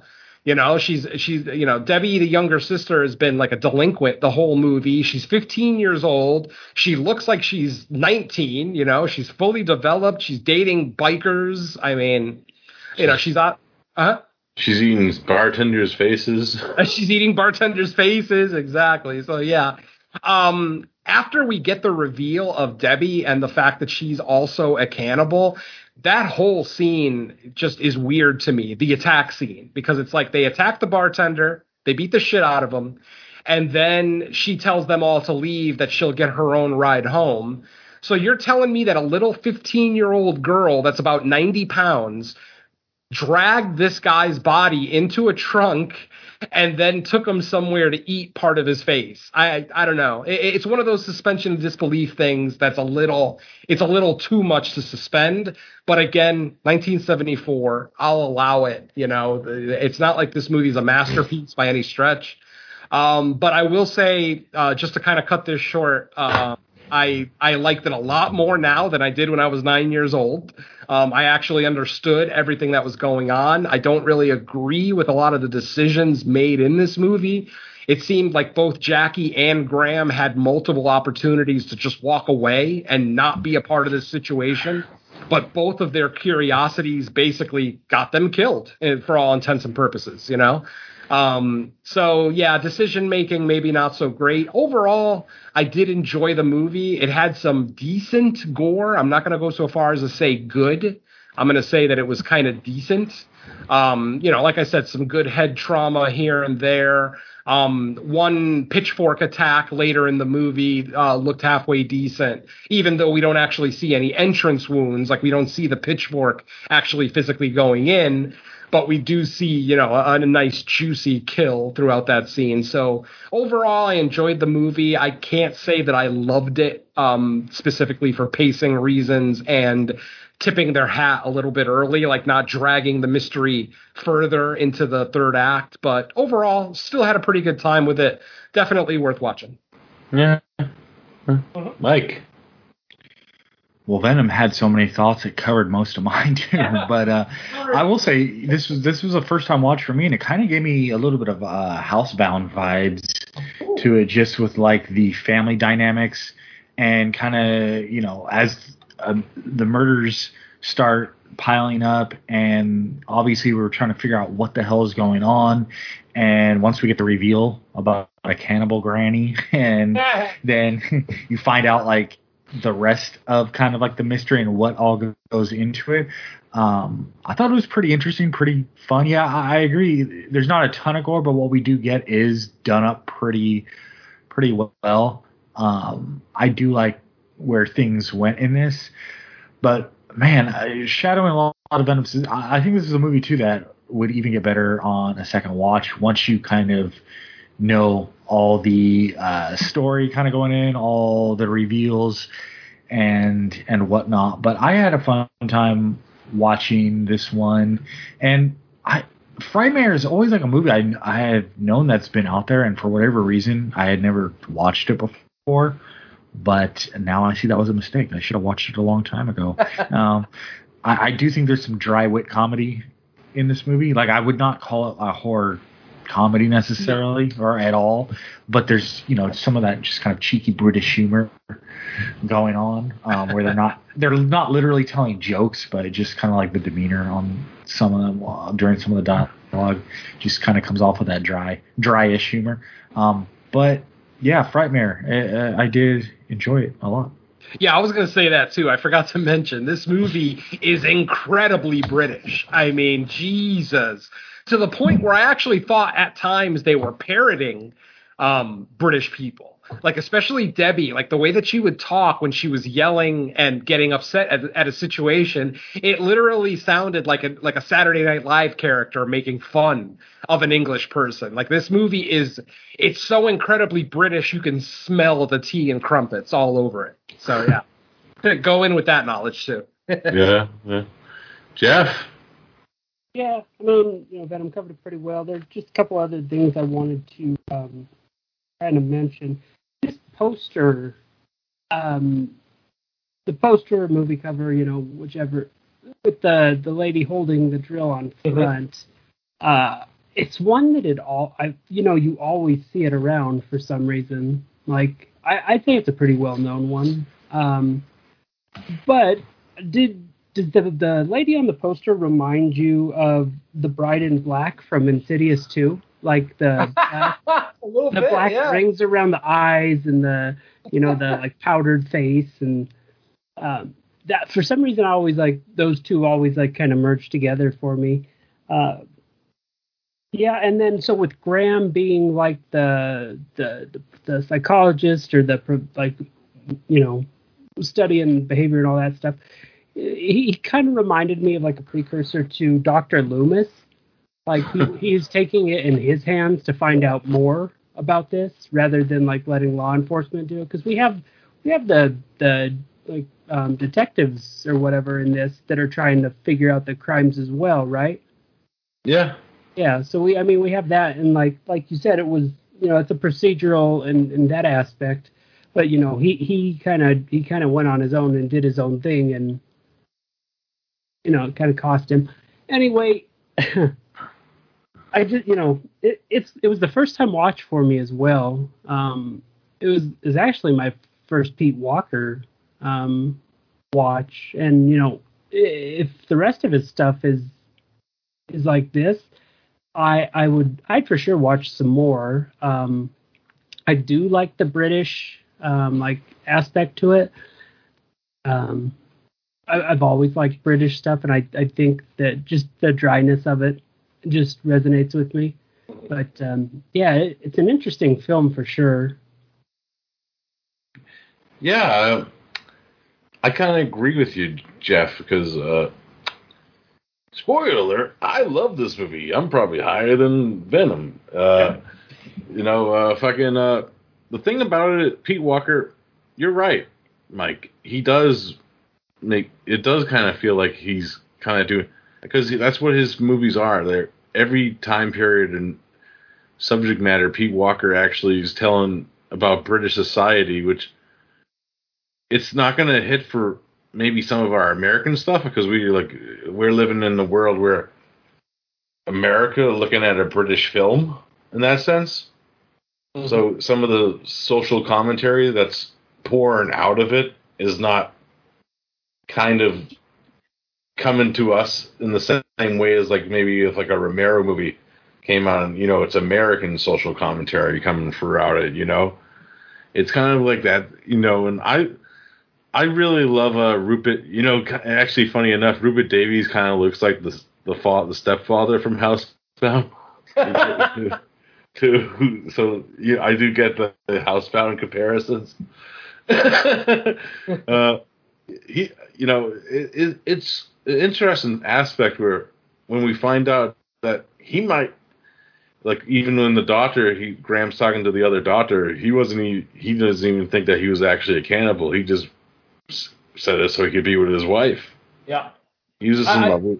Yeah, go ahead. I actually like that aspect. When he mentioned that he kind of had the impression that Edmund was acting insane at the trial just so that they would stay together, that's something you don't see in horror movies. Couples actually sticking together through thick and thin, even though, yes, they're obviously completely insane.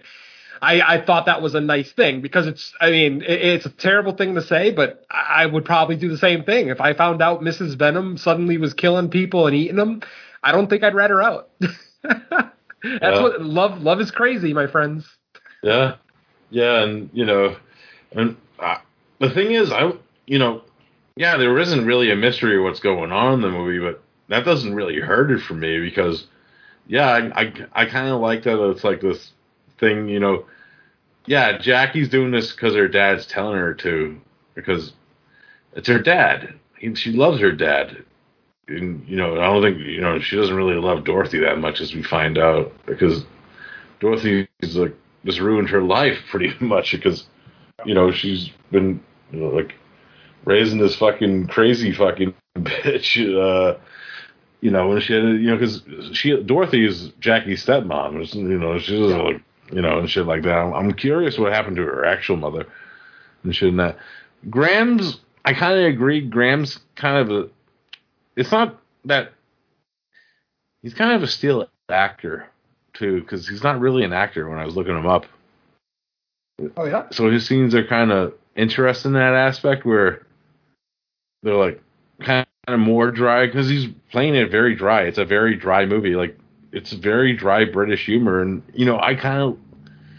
I'm not saying that it's perfect, but I like the journey the movie goes in, and I think it actually helps. It helps the fact that it's not the traditional style of humor that we're used to seeing, and it keeps it from being like what you would expect from like an actual horror comedy that's trying to be comedic. I think there's something to the dry wit that gives it just that little bit of flair that you wouldn't in a movie that's going out of its way to be comedic.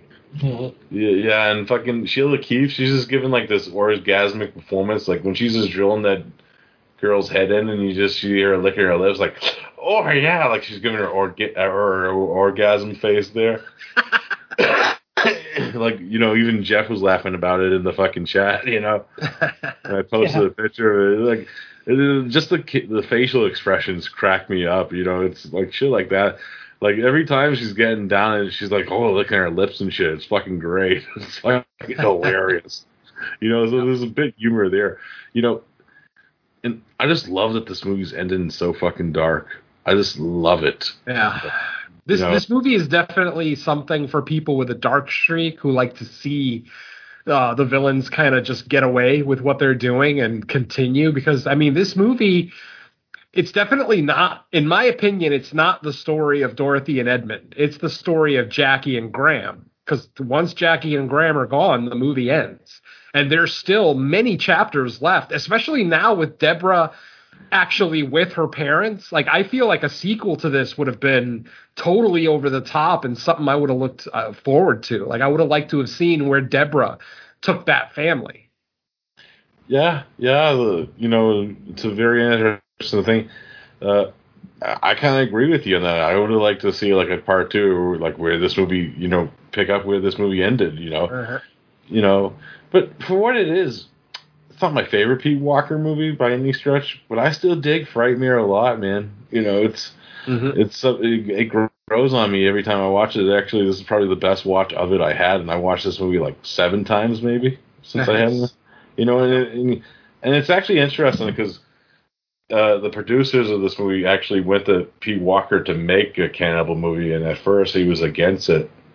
But then he thought about it, like he wanted to do like his own kind of spin on it, and that's what this movie is. It's a spin on cannibalism. Yeah, you can barely call this a cannibal movie. Yes, Dorothy is a cannibal, but we never see her eating anyone. Yeah. We never see them preparing meat. We never see them slicing meat off the bone.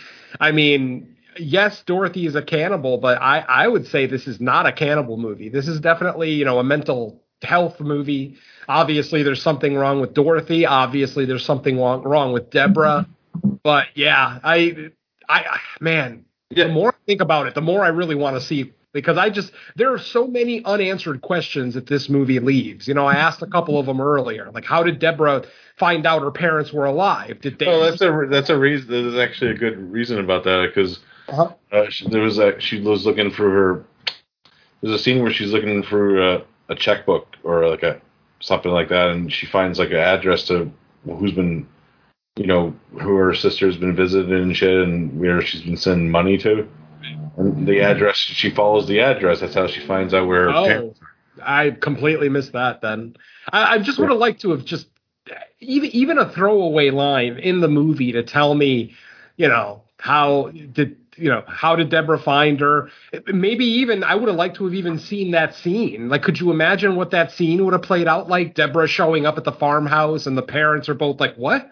Well, obviously not the parents, because Dad didn't know Deborah knew about them until the end. That was like a reveal to him. That's another thing that kind of bothers me. So you're telling me that only Deborah's mom knew, or that Deborah and her mom had a relationship, but somehow Mom was able to keep this away from Dad? That's another hard suspension of disbelief, Well, it's like the dad was keeping things away from her too with Jackie, so it's kind of a mirror image of both of them in a sense. Yeah, in that sense. So it's interesting in that aspect. One's more like the other parent. Feels like this could go good with Spider Baby as well. I like Spider Baby more, or whatever that's worth. But I'll give you that. Yeah. I do like Spider Baby more. I think it's a better movie.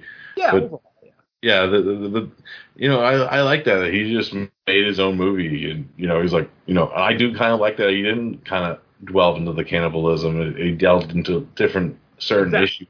I'm very okay with that. I think this needed to be more a character study about mental health than just a flat out cannibal movie. Yeah. Especially in '74. I mean, what could they really do with like shocking effects or blah blah blah? Especially being a UK movie, they're not going to take chances that an American or German filmmaker might take, So I think, absolutely it was a good decision to kind of not highlight the cannibalism, just kind of mention it. Obviously we get multiple scenes of Dorothy drilling someone's head for some reason. They do mention that she has an affinity for brains. That makes sense, because as we find out later, that's what the girl's been bringing her, is brains. Right. I would have liked to have seen like a hole or something. Like the wound wasn't like, it didn't look like someone pulled the brain out. Like, and again, 1974, they're limited with their budget and what they wanted to see a sippy straw. But yeah, I mean, it wasn't plainly obvious to me. That's all I'm saying. Because the brain line is a quick one. They just mention it really fast that, she got, after when she was a kid and she was killing all these animals, that she was fascinated with the brain more than anything. So it's like they mention that, but then we're supposed to remember that when we see all these bodies with head trauma. Again, minor nitpick, but still something I thought about. Yeah, I feel you. Yeah. Good movie overall, though. I enjoyed it. Yeah, I recommend the Redemption Blu-ray of this, too. And at the very least, all three of the young women in this movie are pretty damn attractive, so. Hell yeah. And who knows, maybe somebody finds Dorothy attractive, too. Maybe old guys. Enjoy. Orgasm fate. Well, you're going to get that with a lot of Pete Walker. There's a lot of Sheila Keith in all his movies, man. I'm looking forward to the O-Face. Oh, yeah. We might be covering some more down the line. I like it. Hell yeah. Boys. What do you say? We wrap this one up? Let's do it. Jeff, thanks, man, for coming on. Yeah, thank you. Had a blast. Yeah, and if we didn't scare you off too much, you're welcome back anytime. Yeah.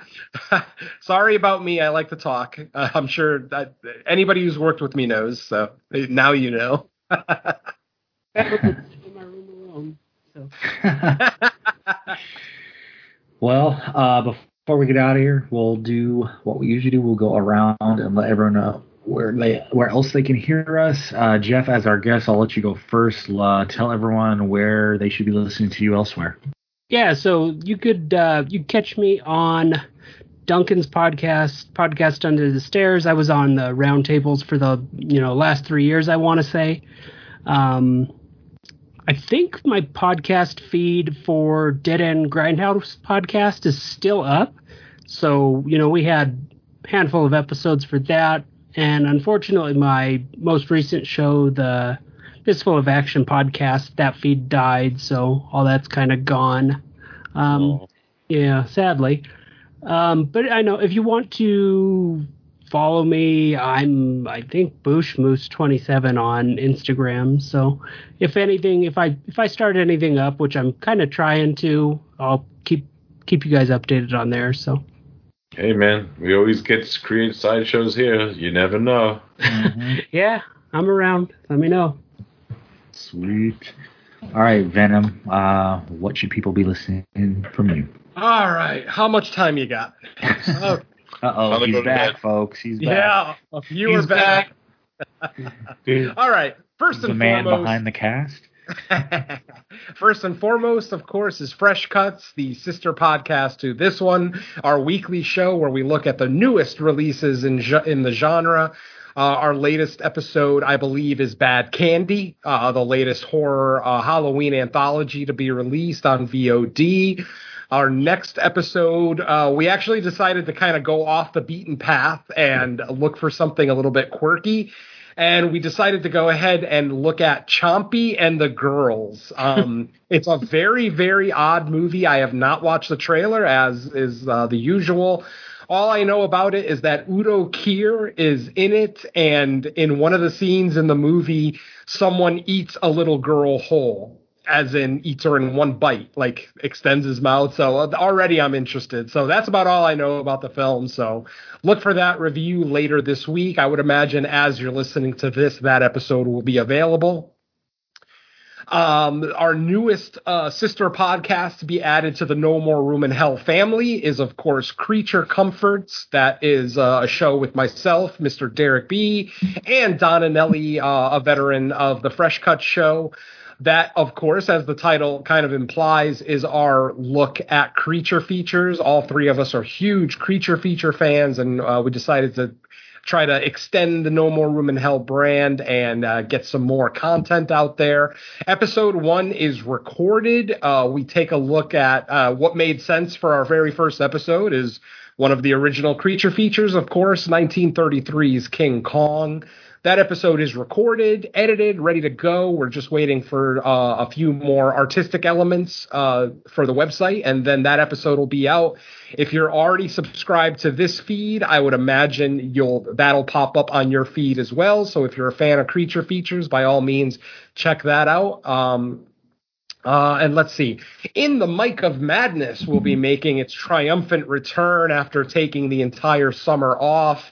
Rebecca Reinhart, obviously the main host of that show, has been handling all of her independent film projects that she works on, directing, editing, catering. I mean, she's a jack of all trades when it comes to indie horror.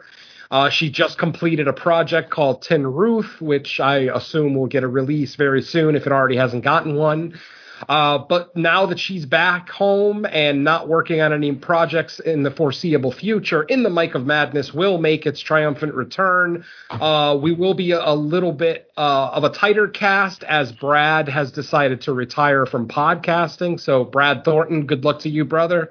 We'll miss you. So In the Mic of Madness is now just Rebecca and myself, and we will have an episode out before Halloween. We're in the planning stages right now, and then after that, hopefully we'll be back to our every other week schedule. That podcast can now be found on the Dark Discussions Podcast Network, along with all the others I mentioned. On It's Not Horror Okay, we recorded our final episode of the season. Because the show is called It's Not Horror Okay, we generally tend to take October off. It's because we're all individually, we're all horror movie podcasters on other shows.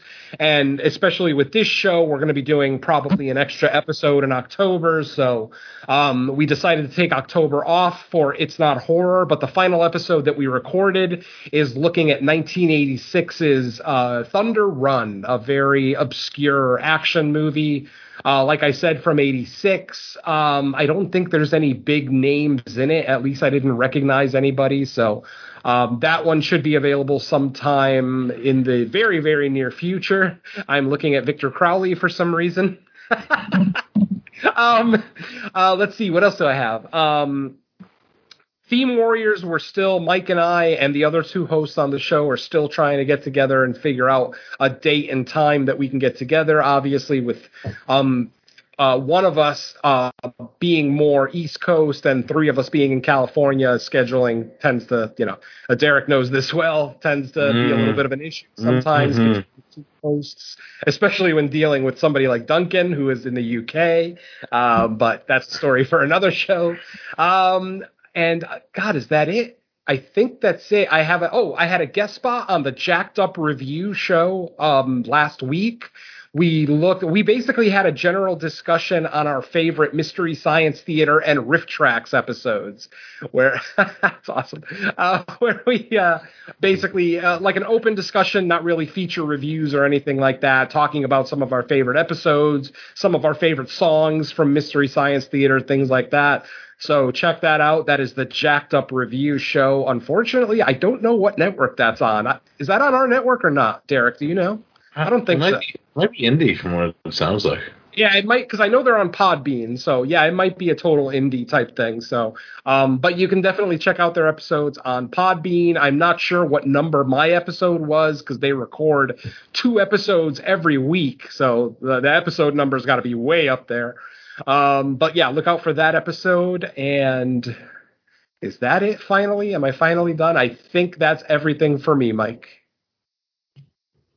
All right. Well, in that case, let's go on over to Derek. What do you got that people should be listening to? Sure. First off, life finds a way. Goldblum. Yeah, but Cinema Attack, we just recorded an episode where we did a commentary on the classic Fungicide. Woo! That changed everyone's life.